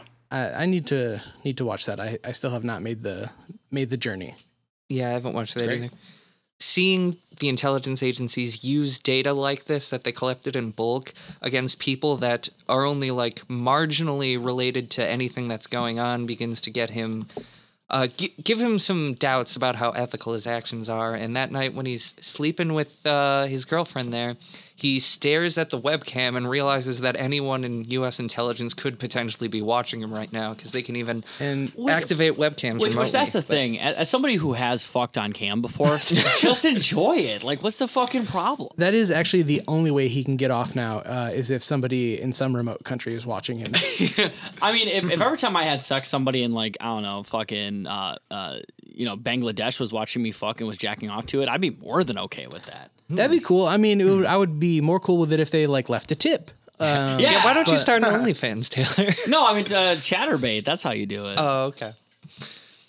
I'm into it. But yeah, pretty Big soon fan. Yeah, set some tokens. Yeah. pretty soon after this, he resigns from the CIA and discusses it in a scene with Lindsay. I keep forgetting the actress's name. Shailene Woodley. Shailene Woodley. Yes. Make shampoo out of leaves. That I think is pretty well done. It shows like his paranoia and he kind of hints at like, what intelligence is capable of, or U.S. intelligence, and that he's seeing that, but without saying anything out directly, and kind of just turns it into a typical relationship argument type thing. But I don't know. I thought that was fairly well written, at least. But back in the present, which is 2013 in Hong Kong, in a very Oliver Stoney scene, Snowden talks about how the U.S. planted devices in the power grids of virtually every other nation in the world and spied on world industry leaders in an attempt to give the U.S. leverage in negotiations.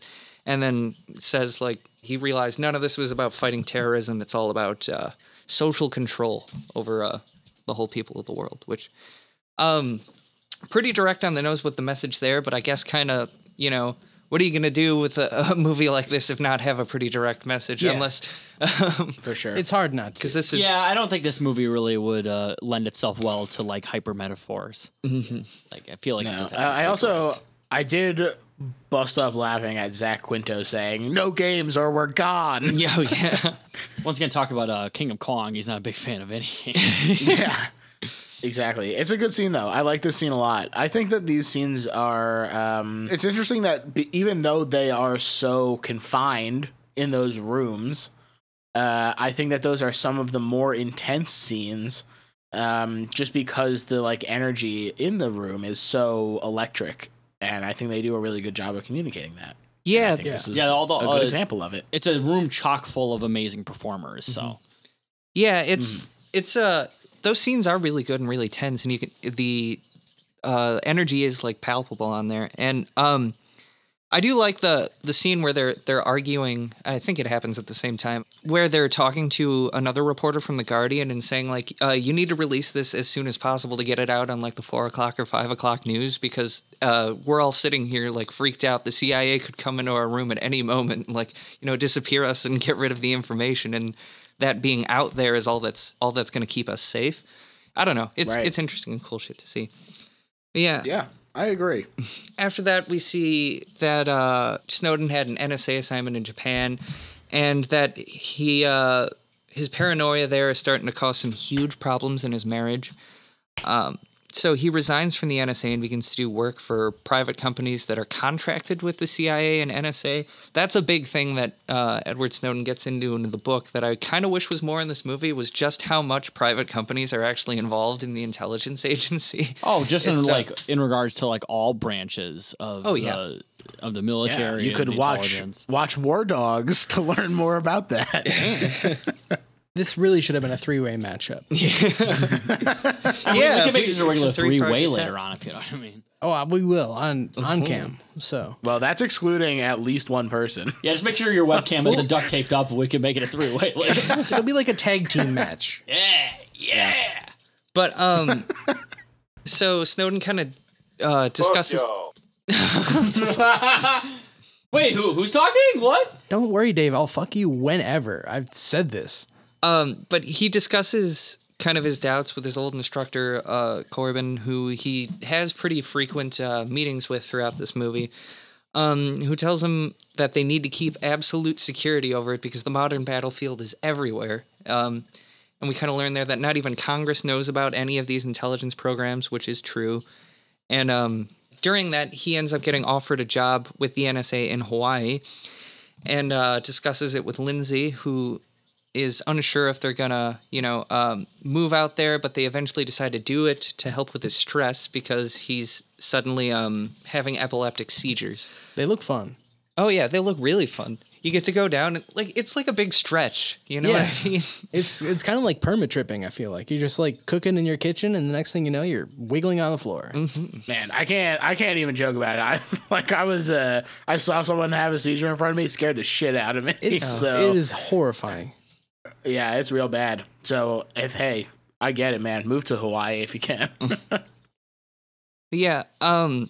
While in Hawaii at his new job, Snowden directs the creation of a new database that would compile all the information from all U.S. intelligence agencies. He's calling it Heartbeat.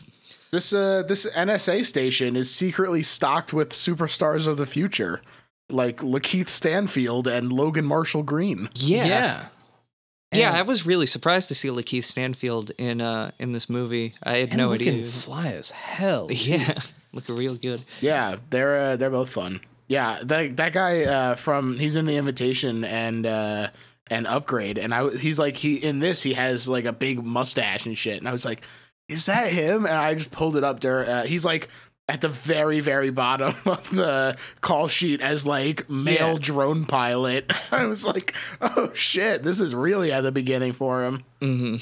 During his time there in Hawaii, he's having more and more discussions with his coworkers about how things are kind of it seems like the NSA is kind of overstepping its bounds and intercepting too much data from U.S. citizens without a warrant.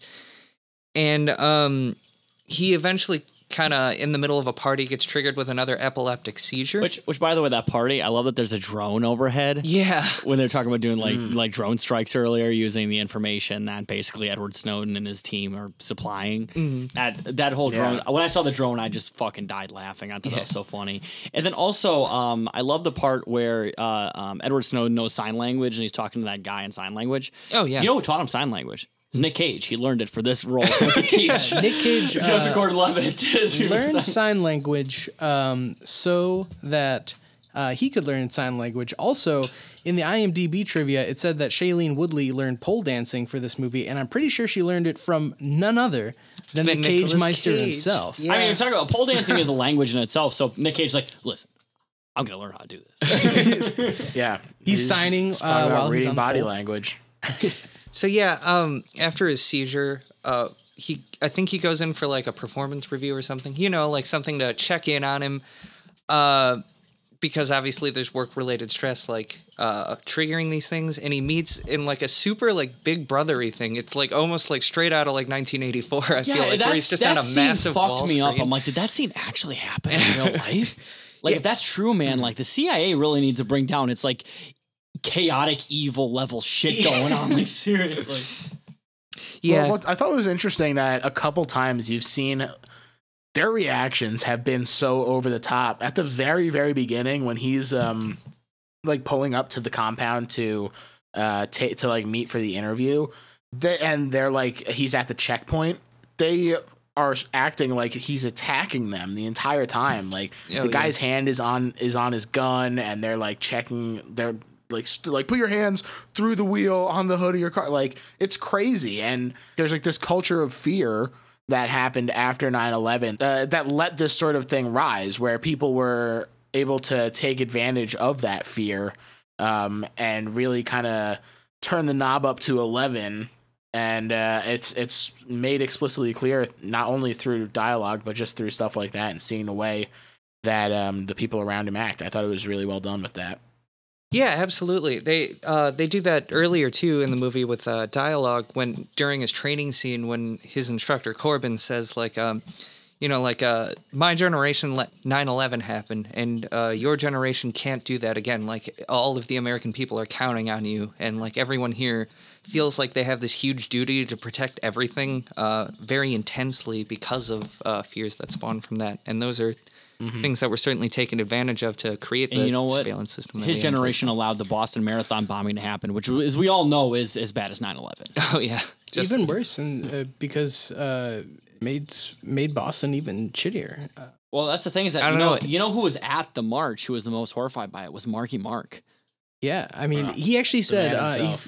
if he was a little bit closer to the action of the Boston Marathon bombing, that he would have taken things into his own hands. So. Yeah, he said that he would have blinded that guy. Yeah, Yeah, that's the thing. He was running in the Boston Marathon. He was actually in the front of the line. He was looking specifically for middle-aged Vietnamese men to say hi to.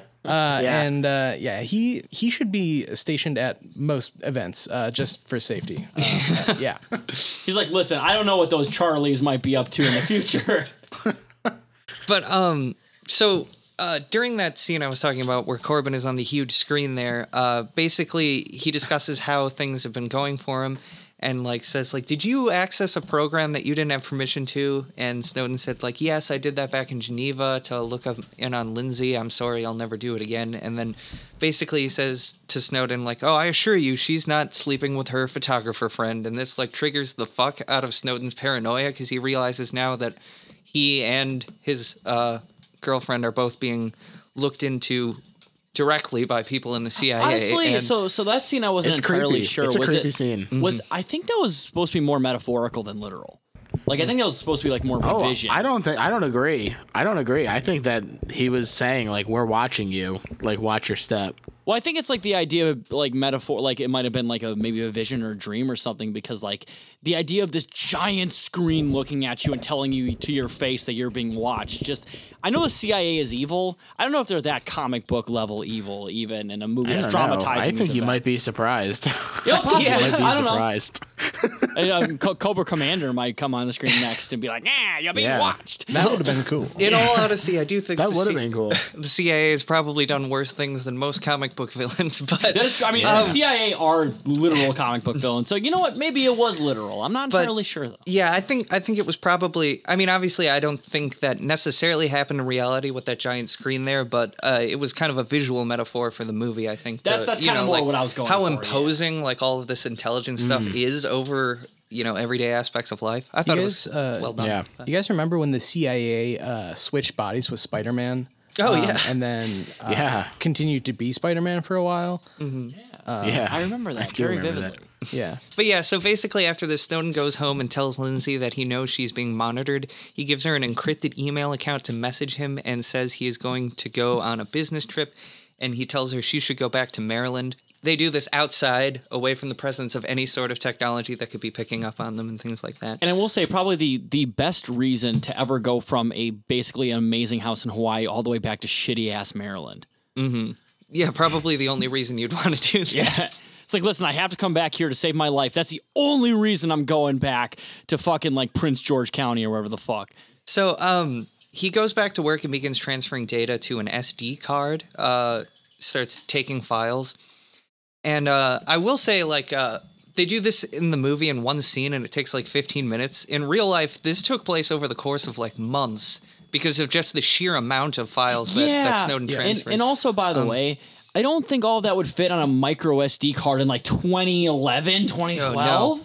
Yeah, he did this like with tons of micro SD cards, and apparently in real life would hide them in various ways. Like in a Rubik's Cube, like he ends up hiding it in the movie, and other times he would have them in his mouth under his tongue to get through the scanner and shit like that. That's wild. Mm-hmm.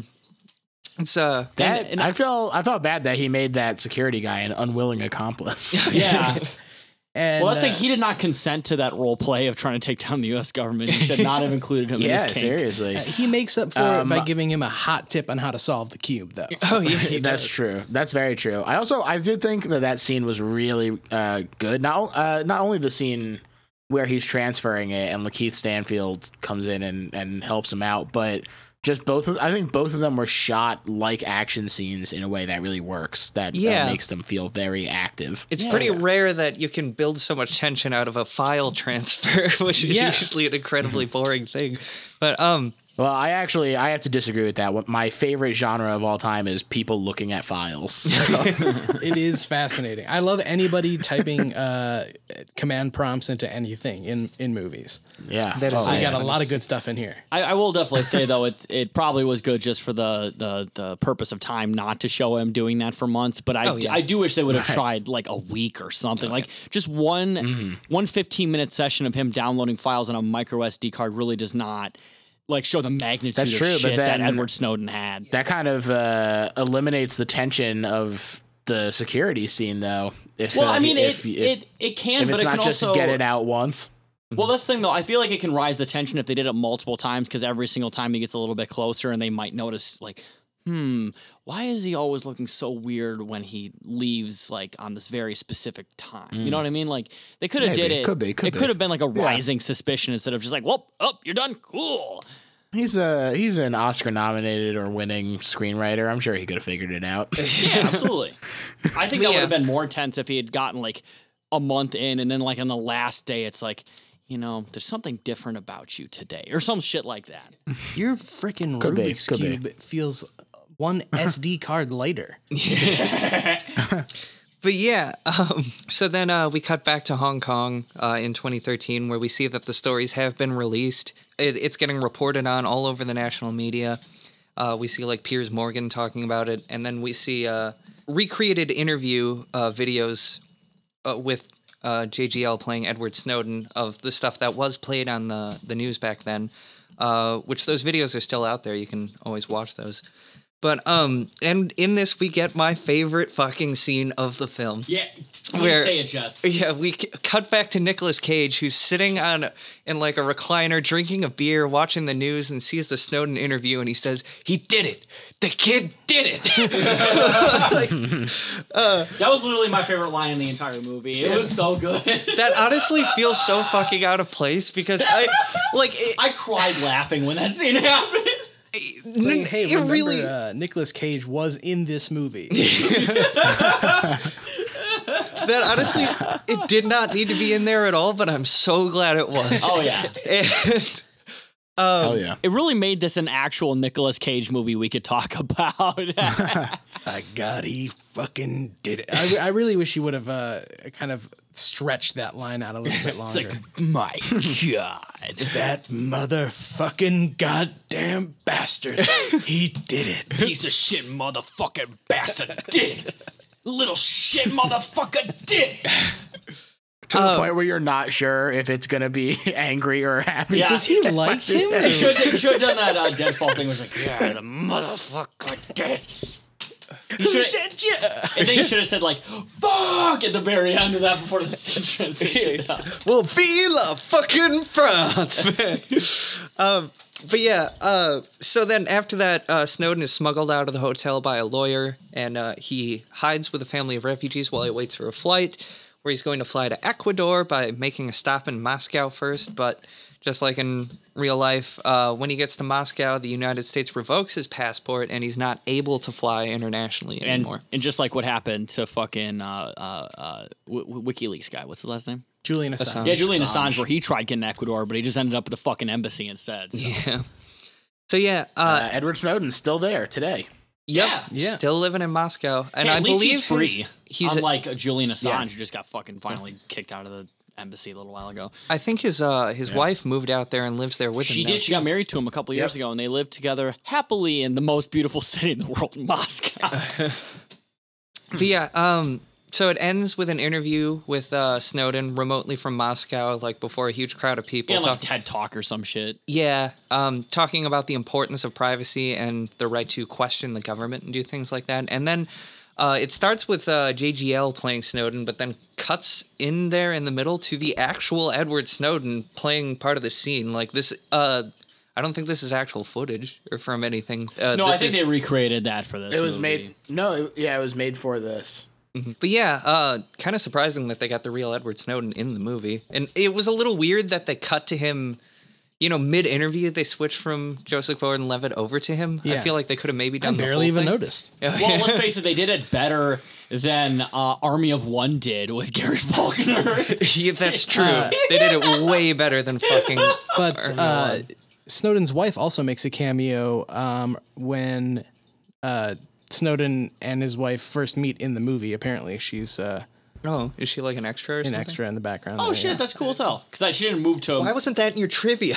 It was, but I had a lot more trivia than I bargained for. And she didn't actually move to Russia up until just a handful of years ago. So she was still living in America, probably when this movie was still shot. So Yeah. that would make sense why she was easy to get. Getting dicked down by other guys from geeksmeet.com or whatever. Hey, listen, Edward Snowden and her have been our only partners. They've only been fans of each other. All I'm saying is freaking Edward Snowden ain't the only thing that's leaking. Her fucking pussy. But yeah, so it ends with a bunch of actual clips of Edward Snowden, actual photos of him too. Like they tried to recreate, I think, a lot of the photos in the movie. And Yeah. stuff. Are you referring to like when he's trying to be all incognito, walking out of the hotel, or? Oh yeah. Oh no, I'm talking about the end credits and stuff. Oh. Oh yeah, but yeah, yes, they did try to do that in the movie too. Some of those ones where he's incognito walking out of the hotel. Also, just ones from his life, like of him Yeah. and Lindsay together and stuff like that.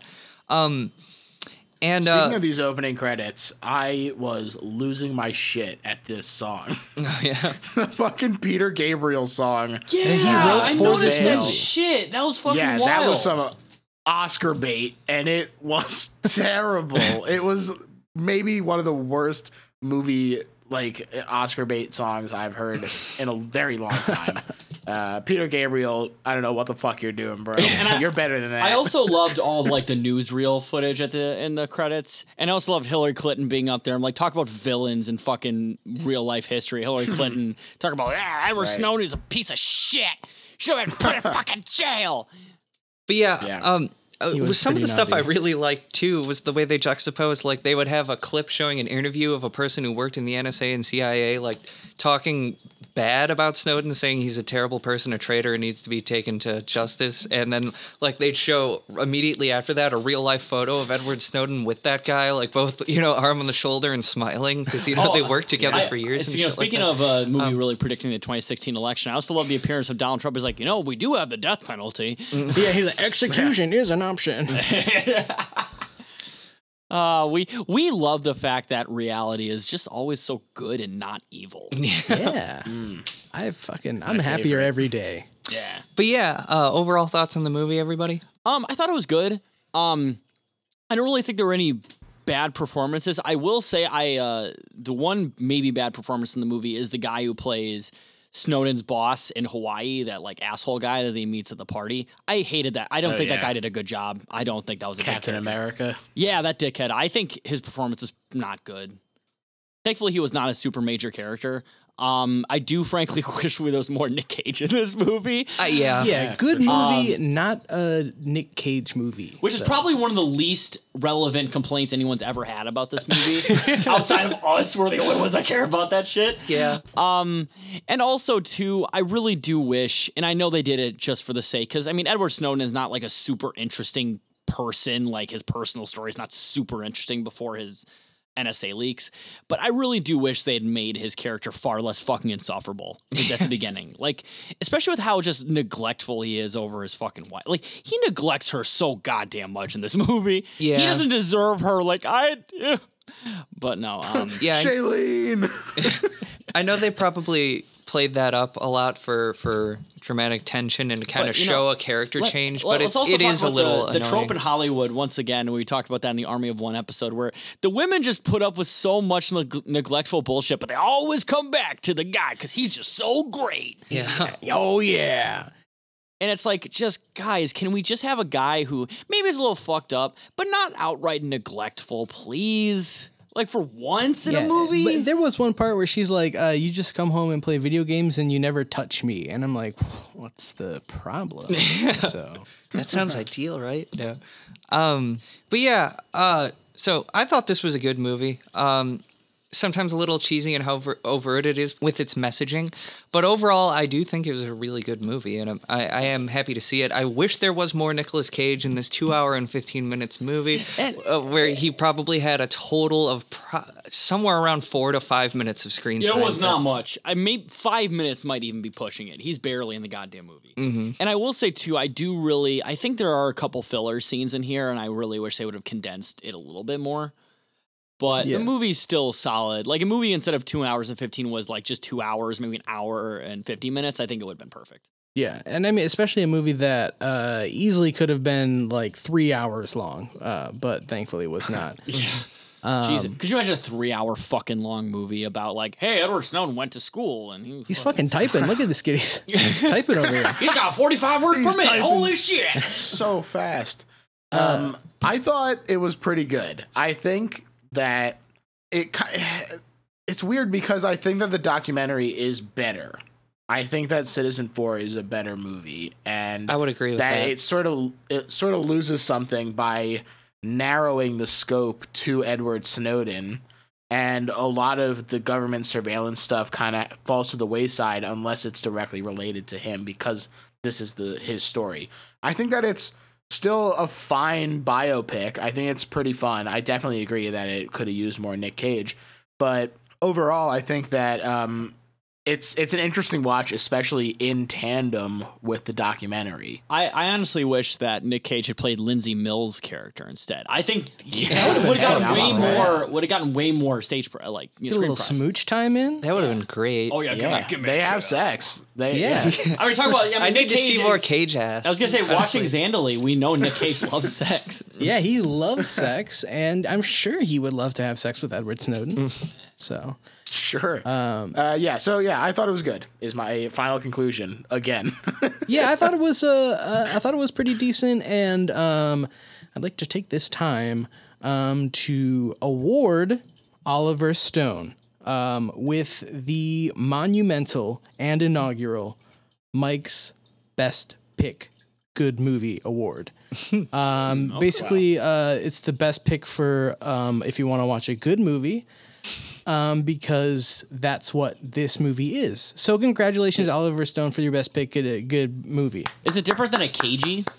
Very different, actually, yeah. But Oliver Stone, contact me and I'll get you the winnings for that. So The winnings is a 20% off coupon at Arby's. yeah, but you can't use the drive-through, so you're gonna have to wait on that one. And 80% because 20% are missing them, so they don't have all of the meats in that discount. Yeah, and also 80% of the it's- coupon is burned off. So As long as Code it, for free shipping on Cage Fight merchandise. I mean, just like a dollar bill, as long as 60% of it is remaining, it is still a valid coupon. if we ever have Cage Fight merchandise, I feel like we need just a big mold of his ass. Yeah, It seriously. says cage fight on And it. the 2010s era ass, because I feel like that's, besides Zandali, that's actually where we've seen it the most, weirdly Well, and enough. that's the thing. There's that chocolate Good luck company getting that that mold. Yeah, I was gonna say there's a chocolate company that like molds chocolates out of like people's assholes. We should do that, but with Nick Cage's asshole. Dude, if we could get his asshole to guess. If we not get his him, actual chocolate starfish. Yeah. If we could get Wow. Truly talking out his ass. I would love that. Dave, you got a little plot summary for us there? Hey, bro, what's up, man? I thought I'd never see you, man. I know exactly Can I what talk this to you for a fucking. second? Listen, I thought. Okay, here it is. Hear me out. Okay. I got this idea, and like, what it is that we like go around the world, like me and you, and we just like hack, like everywhere we go, and like we just like pop out on the street and just hack, and like we like no, like hear me out. Like me and you are like really good hackers, right? We can hack the sack like all day long, and it's like we're awesome, and we like could make money off of this or something, like just like go on the street and just hack, and like people would like see our amazing abilities, and we just like get so much cash, man. Yeah, totally. I hope, but yeah. Thanks, Dave. That was, Perfect summary. That was, Yeah, go pretty around solid. the world. Jurassic Park, right? That was something. Go around the world and hack. Pretty damn good summary of the NSA. To be fair, I think that's probably the least representative summary Dave has ever had for the show. It like had nothing to do. Like, do better, man. Come on. I think it was. I mean, I don't think I could do better. Yeah, I'm not sure. To I be fair, could, we are pretty talentless hacks. I don't think we could do better. Well, speak for yourself. I guess Dave survives another week. And let's get to them reviews. Oh. he got pitch shifted. Yeah, I got a few reviews here for you fucking freaks. I got a review that's titled "Don't Waste Your Time." Oh. And the Amazon customer writes, once again, Oliver Stone taking shots at the country that gives him his freedom. This quote-unquote movie is nothing more than an attempt to elevate Traitor Snowden to hero status. Do we think that person actually watched it? There's no way they actually watched it, right? Oh yeah, probably not. They did not. No, that was just like some like nationalist shithead just be like, "Bleh, fucking America's great." Bleh." right. I got one. He wouldn't at least have put quotes on it. It's definitely a movie. It's certainly a movie. Yeah, I was like, it's objectively something that was put to film and released theatrically unfair to deny that. with the MPAA Yeah, right. number at the end of it. Is objectively a movie. I got another one from Amazon customer. It might be the same guy. It's titled "Why Should I Care About This?" And they write, "Honestly, why should I? Please give us something better to watch." Damn. Wow. He They're really very told us? succinct. You know, that I bet like his wife was like, "Hey, let's watch this movie," and he's like, "I want something better to watch." Please, Rhonda. Actually, Help me, Rhonda. the next review is from Rhonda Feder, and she writes, "Don't have a clue how this got ordered. Verified purchase. I don't know how this got ordered because this doesn't interest me, and I can't get an answer from anyone at Amazon about it." And again, This that is like a when you verified find purchase. porn. When you find porn on your bill, and your husband's like, "Oh, I don't know how it got on there, honey." Honey, I She didn't has watch like a secret Snowden. liberal. Yeah, at it's her like, house. okay, Yeah. so there's two things on my bill. There's the movie Snowden and Big Black Asses of Atlanta 3. I did not order Snowden, okay? Maybe, Yeah. maybe she saw this and became really paranoid that the NSA is watching her and is trying to just put it out there in the world that she didn't order this. Hey, yeah, I didn't pay for this, so don't put me under investigation. Yeah. And don't look at my Facebook, please. I got a review from Frequent Shopper titled "Arg." And they said, "I didn't order this movie. Someone hacked my account." Now, I don't know if they're trying to do a bit a or recurring theme. Yeah, I don't know if that's a bit or not. Like, hey, the NSA bought this movie for me to put me on a list. Wow. actually, I think the person who wrote this review is in the movie because the reviewer is named Webb, and they wrote a review called Pure Hollywood. Only Oliver Stone could make Snowden a hero. Never mind the many lost lives as a result of Snowden's actions. This is pure Hollywood in action. And I've heard that response from like, neocon, neo-lib shitheads. Who the fuck has died because like, oh yeah, America spies on its citizens? Who the fuck has died Literally because no one. of The that? Security Council, the Security Council did a study and they found that they couldn't realistically attribute any lost lives to the leaks that he did. And I also realize, and I just noticed this, like I feel like a lot of people also confuse Edward Snowden with Julian Assange.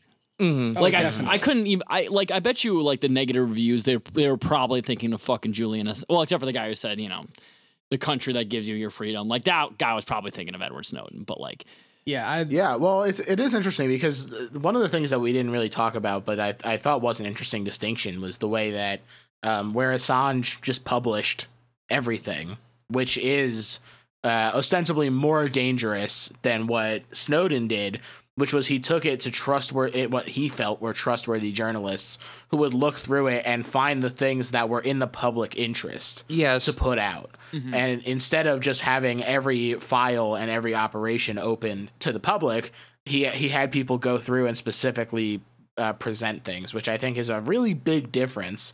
Especially for all these people who are like, oh yeah, like he's a traitor and so many people were endangered by this. It's like, I mean, realistically, no, they weren't. Mm-hmm. And I will say, going back to your point as well, like I don't agree with anyone who says that what Julian Assange did was wrong. But like, if you're going to argue that anyone was quote unquote immoral, if you had to choose the two, it would definitely not be fucking Edward Snowden.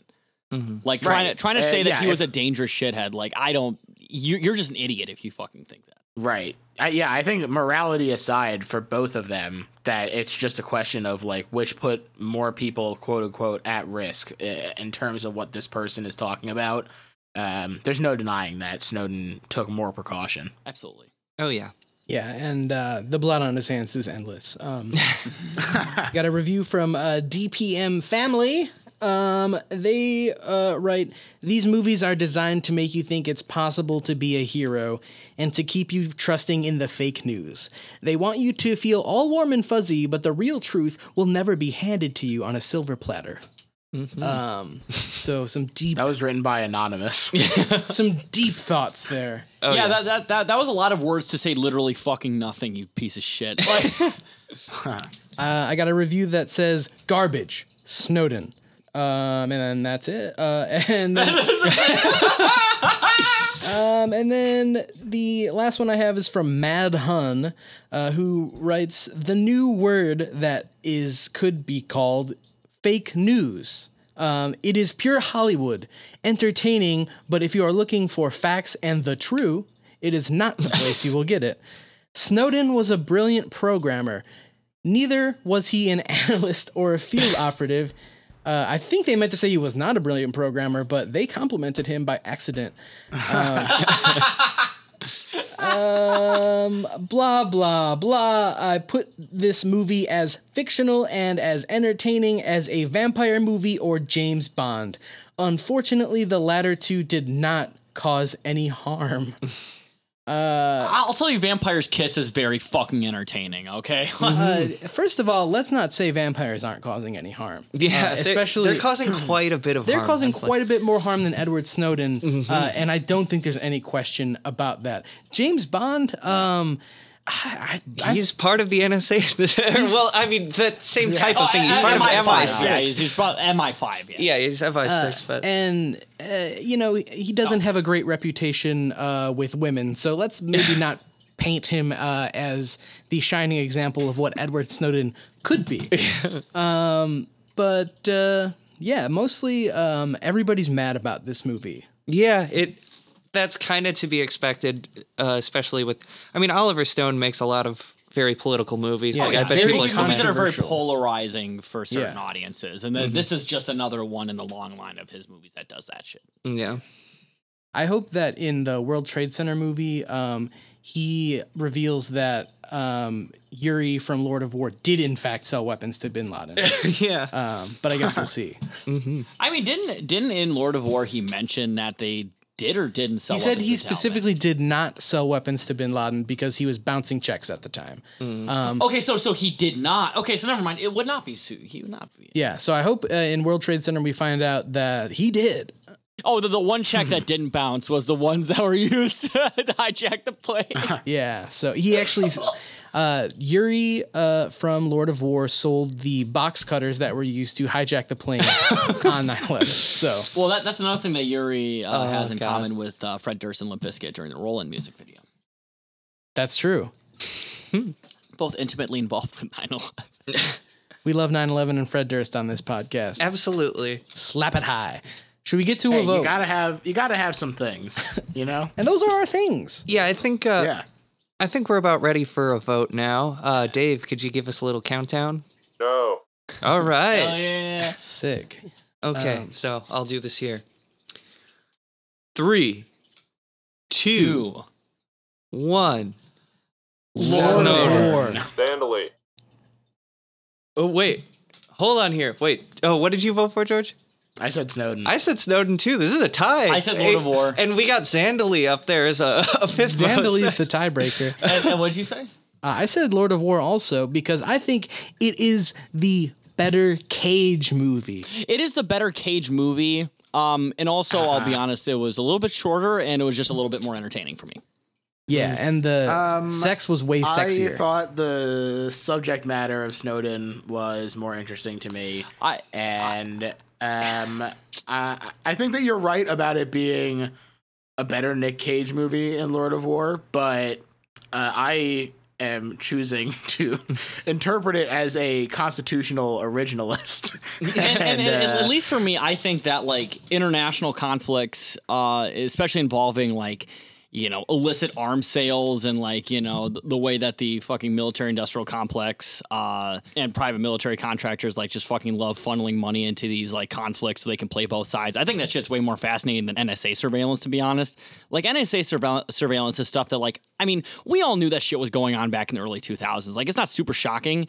Whereas like, I thought it was shocking. I mean, it is. I think the extent of it was really shocking. The fact that I mean, like The Simpsons was making reference to this shit back in like the mid 2000s. well, people have been talking about government spying on people for like decades, but like the revelations that happened here was that literally all data that was being transmitted over the internet was being taken by the NSA and stored, and they Well, that's the thing, though. And with the complicity of the corporations, and I mean, he talks a lot about how people were sort of like they had dulled themselves to it, and that everyone makes jokes about being spied on online or being put on quote unquote the list. And I think it was in the documentary, it might have been that, or I'd also just watched an interview with him, so I'm getting them mixed up a little bit, but he basically said that like the fact that everyone makes jokes about it and expects that they're being watched online means that you can't fully pursue your intellectual freedom because you have to change your behavior with the expectation of someone looking over your shoulder. And I don't know. I think that even though I knew that I was being sort of watched, it's still, I don't know. The like Jess said, it's the scope of it is really, I don't know. It kind of blew my mind. I guess. I mean, just in general, like I do remember back when the NSA leaked, and I've been politically aware for like all of my entire life, basically. Like, even especially for like a 10-year-old, I was more aware of like a lot of like political fucking goings on than even most like guys, people in their like mid-20s and later are. But I literally remember watching like the Simpsons movie back in 2008, and they made jokes about like the same shit the NSA does. And was like found out in like 2012, 2013 or whenever the Snowden leaks happened. And I legit was like, wait, y'all didn't know this? Like, was this shocking to anybody? Like, but that was targeted surveillance. This is mass surveillance. Yeah, on and being done on bulk collection. Like, bulk collection and being done on U.S. citizens constantly with a complete disregard for the Fourth Amendment. And I know I get off to it. That's the thing. Like, I'm fine with it. But see, and that's the thing. So I should say as well, considering we do have a tie, who is going to be our tiebreaker? I think Dave will, but he has to hear us plead our case. Yes. Let me plead my case here because I will say that I think Snowden is the better movie. It's a very good movie, but when you get right down to it, he's a traitor, and the blood on his hands is infinite. And so I can't promote this. That's the thing. I vehemently disagree. I think actually Lord of War was the better movie. And I think that just because I think it was better paced. I think that the performances were better outside of the Joker, of course. And That's a spicy take on my part. I thought the acting was quite a bit better in Snowden. But I disagree. I think I agree, especially the pacing too. I thought the first half of Lord of War was so frantic. It was frantic, but at the same time, like, it was frantic to a point, whereas I think Snowden really did dwell way too long on certain segments of his life. And I was honestly kind of bored with Snowden a little bit. I really was. Whereas I was not bored for a second with Lord of War. I was entertained thoroughly every minute. Well, I guess, I don't know. I did like Lord of War quite a bit, and I was pretty disappointed that I was going to end up voting against it. I realized as things went on, because like at first I wasn't sure which one, but I've realized, I don't know, I do a lot of looking into, and this is like straight up my alleyway. I mean, like, I literally have this book sitting right here, and I just kind of want to talk about this because I've been wanting to. But I think it's a better paced movie than Lord of War was. The acting is really good. The casting is pretty spot on for a ton of it. The casting was definitely better, and I do believe the casting was a little bit more real to life than Lord of War. I mean, because Lord of War is not really based on a specific person. It's based on a composite of a lot of different people, whereas Snowden is, of course, based on fucking Edward Snowden. So I feel like it was just a little bit better of a portrayal just by default. I agree with that, but it's I don't know. I do concede that it is not anywhere near as much of a Cage movie as Lord of War was. All right, she concedes. We've got to vote. I do think that it's calling this a Cage movie is a little dubious, but we've got Fast Times at Ridgemont High in the bracket, and I think that might advance. Don't spoil it, Jess. That'll be up in our next episode against Knowing. Which is, we also all agreed that Cage had the best line in Snowden. He did. That's a good point. Well, Nick Cage also had the best line in Lord of War because he was the main character. But he was the narrator. Yeah. You get plenty of him in it, and the fact that Nick Cage is able to still shine so brightly in Snowden, I think, demonstrates just how much of a Nick Cage movie it is at its core. I know, but also, despite him only appearing in a few Nick Cage scenes. was the main character and the narrator. Like, that makes him doubly amazing. Well, and he was a great narrator, even by narrator standards. All I can say is, I'm not saying he doesn't do a good job, but I just think that the fact that he is able to still shine in Snowden despite his limited screen time makes that fair. Just as good of a Cage movie. And also, there was way more TNA in Lord of War. It's true. There was more. There was still a bit in Snowden, though. But there was more. And it was longer in Snowden than it ever was in Lord of War. It's more erotic in Snowden. I just, Dave, to you in making this vote, all I can say is that I implore you to stop. Hey, what's that sound? Everybody look what's going down. So yes. Dave, remember how polite I was to you at the beginning? Oh, fuck. Oh, shit. So I was gonna say, Dave, are you ready to break the tie, Dave? What do you say, Dave? I like that, I really hate hearing debates about inane things, and also it's 10,000 degrees in here, so I really like that argument about how, there was one person in the podcast who was nice to me today. I chose the right side. So? I don't know, what were the movies? Snowden and Lord of War. What? Say Snowden. Okay. You gave a summary of them. Yeah. Oh, wait, well, which summary? How about that? Why don't we split it like that? Let's get a vote on my summaries. I think the Lord of War summary was objectively better.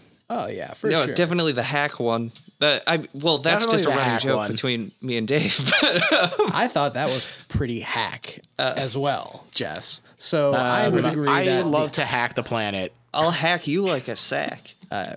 Well, don't threaten me with a good time. So we're literally divided along the same lines for Dave's summary, too. I thought I heard you just say, George. Dave, how about you just name the first one that comes to mind. Listen, out of I'm these two going to say movies. this: if you choose Lord of War, we will hire you back on. Sorry. Hey, If Snowden ends up being Dave's vote, Lords of Dogtown advances. That's it. Hell yeah. Okay. If Lord of War does not pass, we will fire you again, Dave. So Sorry, I wasn't. Dave, I need an editor, man. Dave's dying of heat stroke, so if you would just say one of the names of the movies, I think we could all move on to it. I did Zandali. no, it's not one of the movies. You gotta Come on. pick Snowden or Lord of War. This is on you. Just put aside your love for sex just for 1 minute to vote. Which one was the one about the Snowden. government? They're both Snowden. about the government. Both Snowden are, is but more really about the Snowden. government. No, Zandali is about multiple governments, though. Zandali. Oh, Lord of War. I think you mean. Yeah, I mean, yeah, the Lord of War. Yeah, but he said the government. Mm-hmm. That's ours. But the one world government, that was definitely more Lord of War. Yeah, the New World Order is definitely more present in the Lord of War. Yeah. I don't know. I Ooh, think the New I World don't Order. know. There's a lot the of means, teamwork. Yeah, the means through which they would achieve the New World Order is set up in the government surveillance system. That is the We're focus split of Snowden. again. This is the worst day of my life. This started out well, but it You know what? quickly That's the thing, devolved George. If it into, wasn't for you, we would have been fucking done with this by now. But you had to ruin it. So like Zandali Hey. isn't gonna help. No, Here's the thing, I don't considering think he's so. a guest, can his vote count half as much as the host? No, everybody here is What a the fuck full is that person, supposed and to everyone work? gets a full vote, baby. No! This is Except for no one listens to my vote. But you usually care vote for deeply about your Zandali, vote. and it's Yeah. not in the bracket. I care very Right. deeply about your We vote. just tried. We just tried to get your vote. Yeah, Dave. And you know what? At the end of the day, Dave, you're a really Okay. smart person. How about this? How about this? If we'll give it 2 more minutes, and if the cat doesn't shit in the next 2 minutes, Lord of War wins. No. Yo, okay, so here's how it goes. Dave's gonna die. I don't. Lord of War sounds like a fucking movie I would never ever watch voluntarily. And let's be clear, I didn't watch either of these movies. However, I do think Snowden is fascinating. So I mean, I kind of got to give it to that. I'm sorry, guys. I mean, you're gonna shit all over me regardless. So pretty much fuck all y'all. No. Victory is sweet. Thank you, Dave. I guess Victory Snowden is wins. sweet. I will say it feels a little wrong eliminating Lord of War, but I am happy to see Snowden advance because next time when I don't have to explain the plot summary, I can just geek out and talk about the things that were leaked. So like, Yeah, for You sure. Geek out, and, geek out about taking a leak instead. okay. Rather listen to that shit. Well, This I fucking will as soon as awful we're done with movie. this podcast. So No, but in all honesty, even though Lord of War did not win, I will say both these movies were really good. And even agree. though You should Lord still of watch War, Lord of War. I liked more.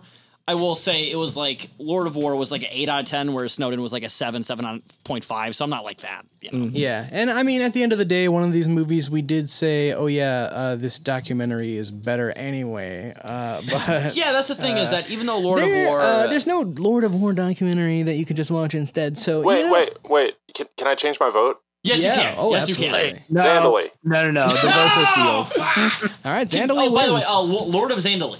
If we count the amount of times Dave has voted Zandali just in this episode, I think that Zandali would for sure win. Could you imagine What if Ava being we- played by Zandali? What if you just advance Citizen 4 instead? yeah, we'll just move Citizen 4 Honestly, up. next episode, if we wanted to do Snowden plus Citizen 4 so we could talk more about the stuff in the documentary too, that'd be cool. I'm down for that. Yo, I'm how fine about with- this? Hear me out on this. All right, well, we're ready. nobody fucking hears me out on anything, but here we go.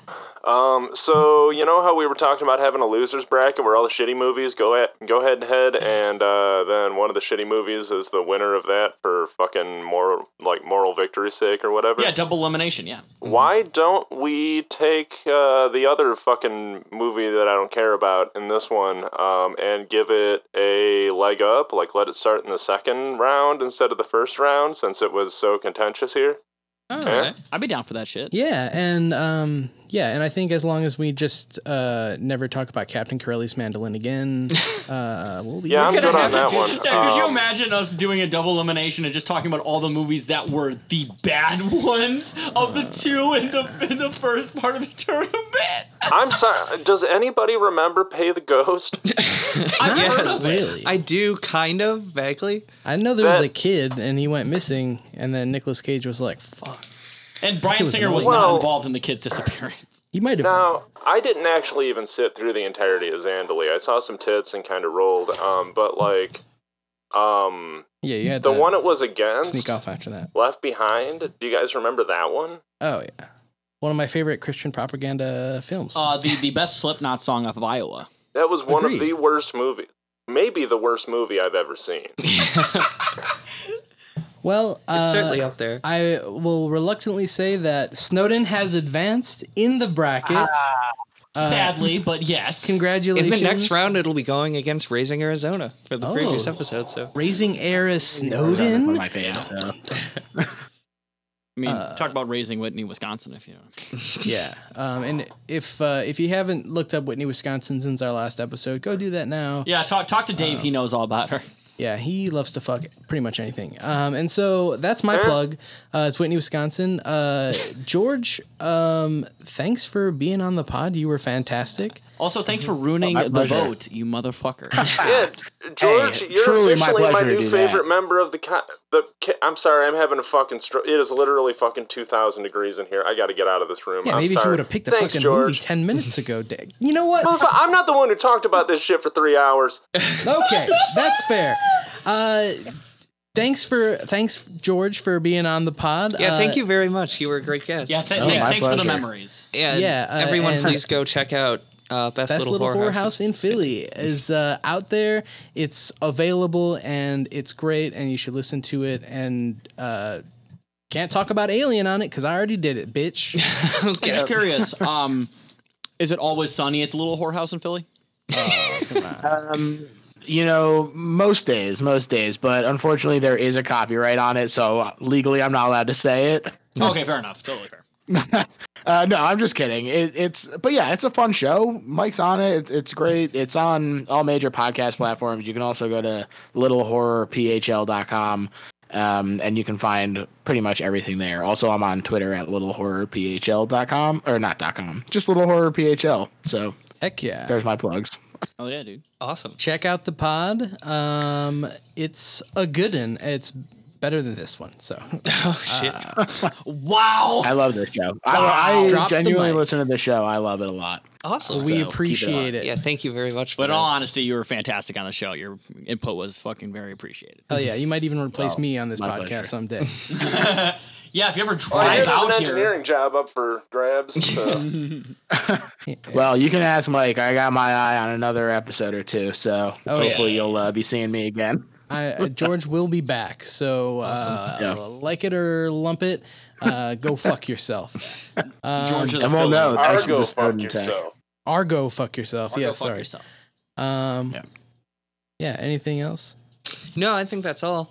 So, thanks everyone, and see y'all next time. Yeah, have a good Oh time. shit! The next movies we're talking about are yes. Fast Times at Ridgemont High and Knowing. The which- returning champ. Your Returning champ champion. Knowing and Fast Times at Ridgemont High. First time on the show, correct? Yep. Yeah, and his first time on the big screen, if I'm not mistaken. Mhm. So, could So be a good one. yeah, Excited. check those out and have a good one. Bye bye. Bye. Cage fight. Oh yeah. Cage fight. Nicolas Cage. This has been a Solid Work production. Solid work. Solid work. Solid work. Hey, solid work.